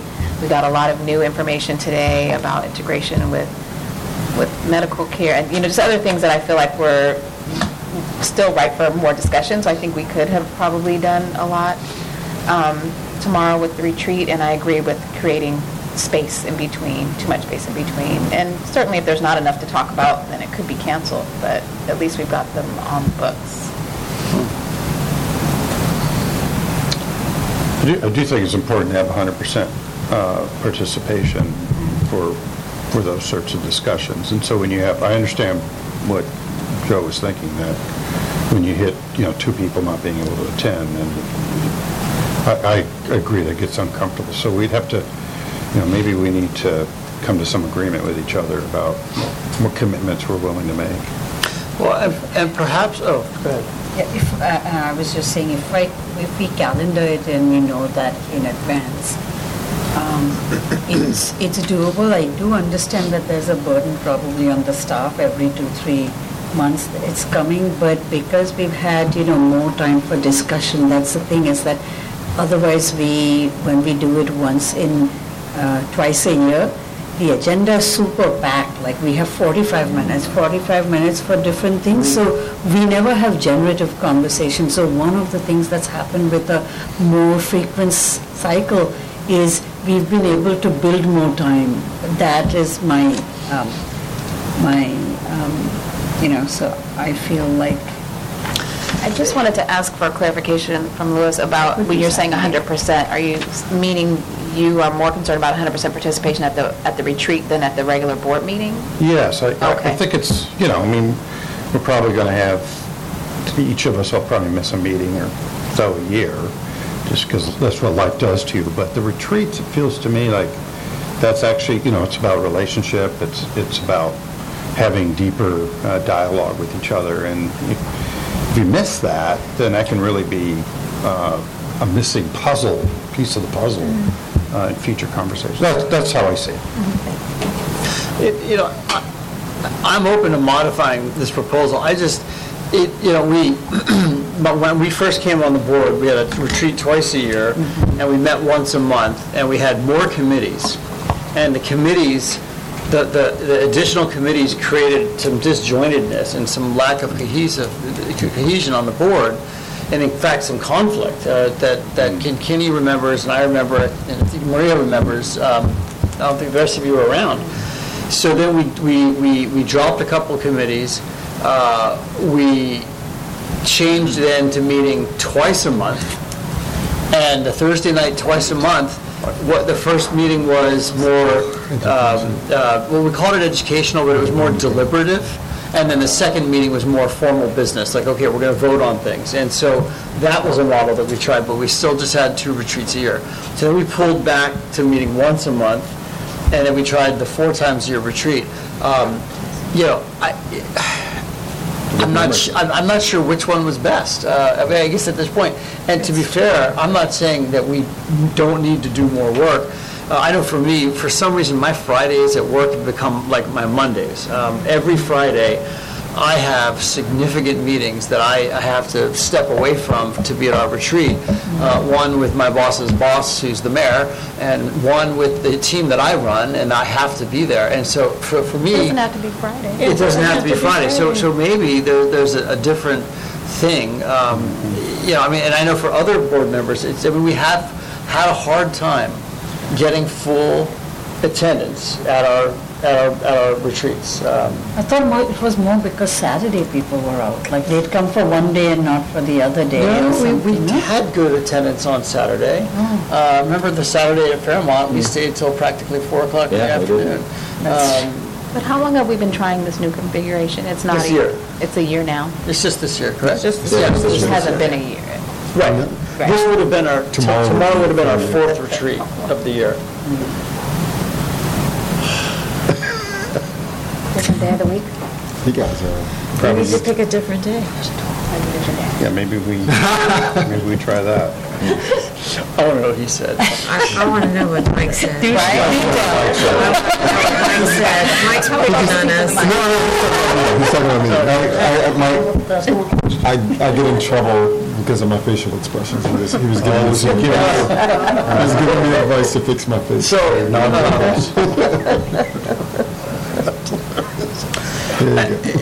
maybe this requires some more thought. We do have a meeting next month, right? Yeah. Yes, you do. So I mean, people want to talk about it more. What's that? Go to San Leandro. Oh, right, of course, go to San Leandro. I'll retract the retreat calendar and just put forward the regular calendar so that we could have a more discussion about the retreat in November. People can mull it over and think about it. Give me some ideas. Change the date, Monday. Make it Monday. Wednesday. Make it Monday. But anyway, it's not just about my Friday schedule. It's really about all of us. And I think that's the thing about a retreat is you say to yourself, I'm giving up everything else and I'm putting all of my focus right here, which is why often retreats are done off campus. And I said we shouldn't do them off campus because we were broke and I didn't want to spend money going elsewhere. We shouldn't do them off It is campus. true, we are broke. Yeah, but it's, being off campus, it does help with all the intent we're talking about, the bonding, the relationship building, all that stuff. Right, but so I just was cheap and I said, no, we should just do it here. And it made, so.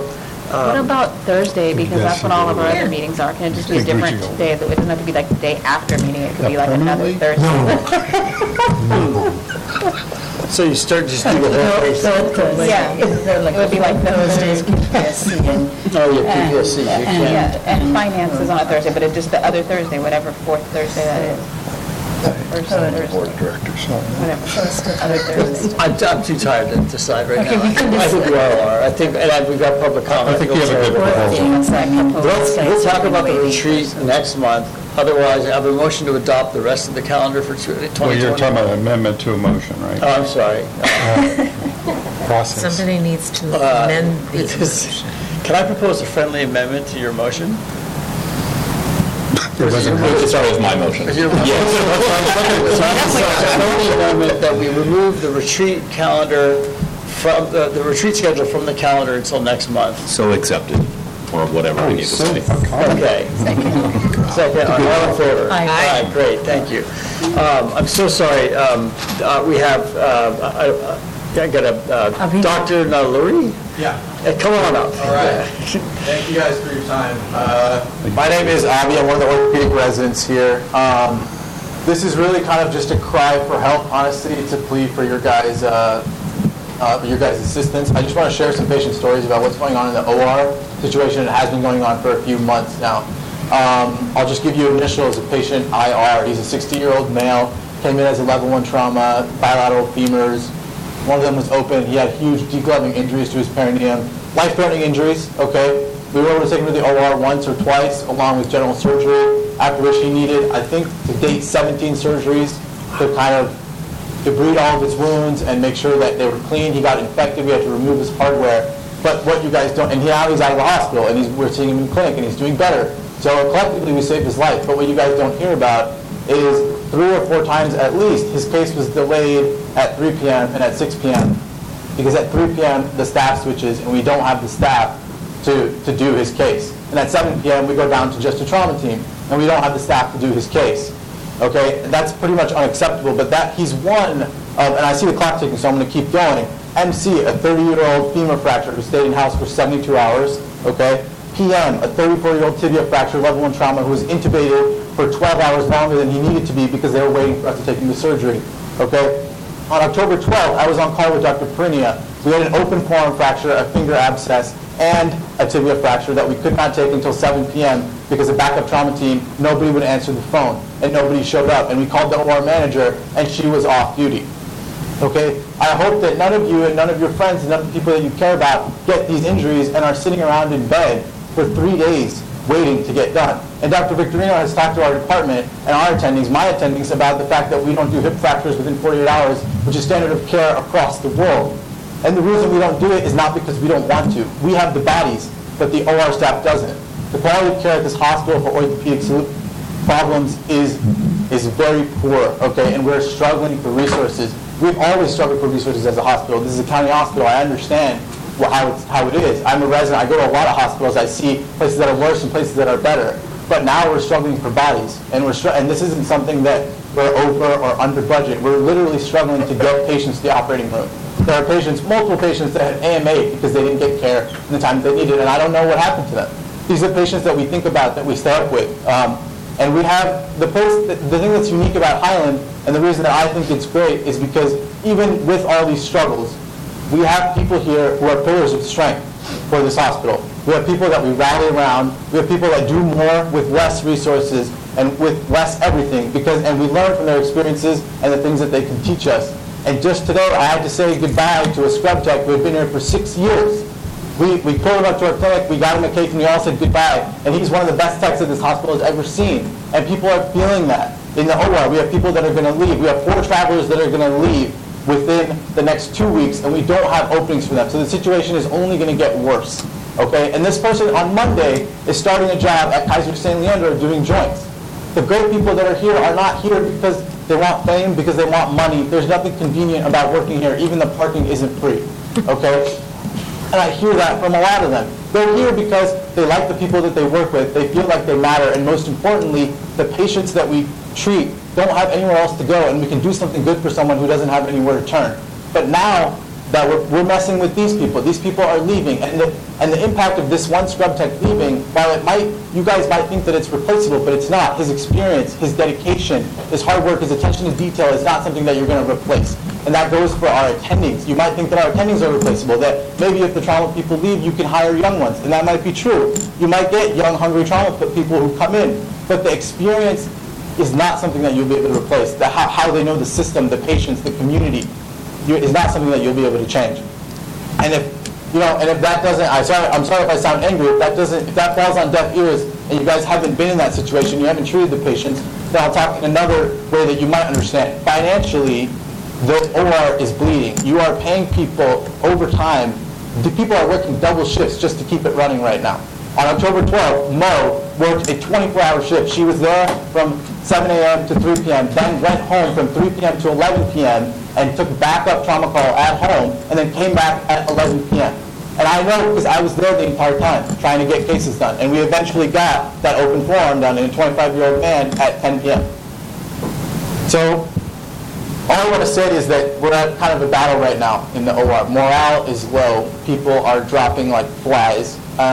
We're trying to provide the care for our patients that we can. Everyone is frustrated. The leadership is lacking. You don't have anywhere to turn to. The schedule is made, however the schedule is made, and they have their Thursday meetings in the OR, but no one feels like they're being heard. And I'm just pleading with you guys to cast a little bit of light onto that. I know there was just a discussion with John George, and I don't know the exact situation with John George, but it's pretty bad in the operating room. Today, right now, the people that are sitting behind me that we're going to go to the OR, I wish Dr. Ballard was here, because there's a level 1 trauma that came in on Tuesday night when me and Dr. Shaw were on call. His wrist is dislocated. He's intubated. Our hand surgeon was coming in from Alameda to do his case today, and at 3 p.m. the OR told us we don't have staff because Gen Surg has a case, and then at 5 p.m. we'll go down to one room because people are going to leave, and nobody wants to stay late because they're being worked into the ground already and being paid overtime. If that person, he's in his 30s, if he wakes up, and he will wake up, he will get better and wake up, and his median nerve doesn't work, it's on us. It's on us. Okay? It's a battle, and if we keep going the way we're going, we're going to lose. Care is going to get worse, and everyone is going to suffer, the patients the most. That's all I have to say. Thank you.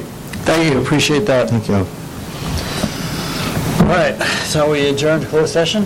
Yes. All right. Thank you very much.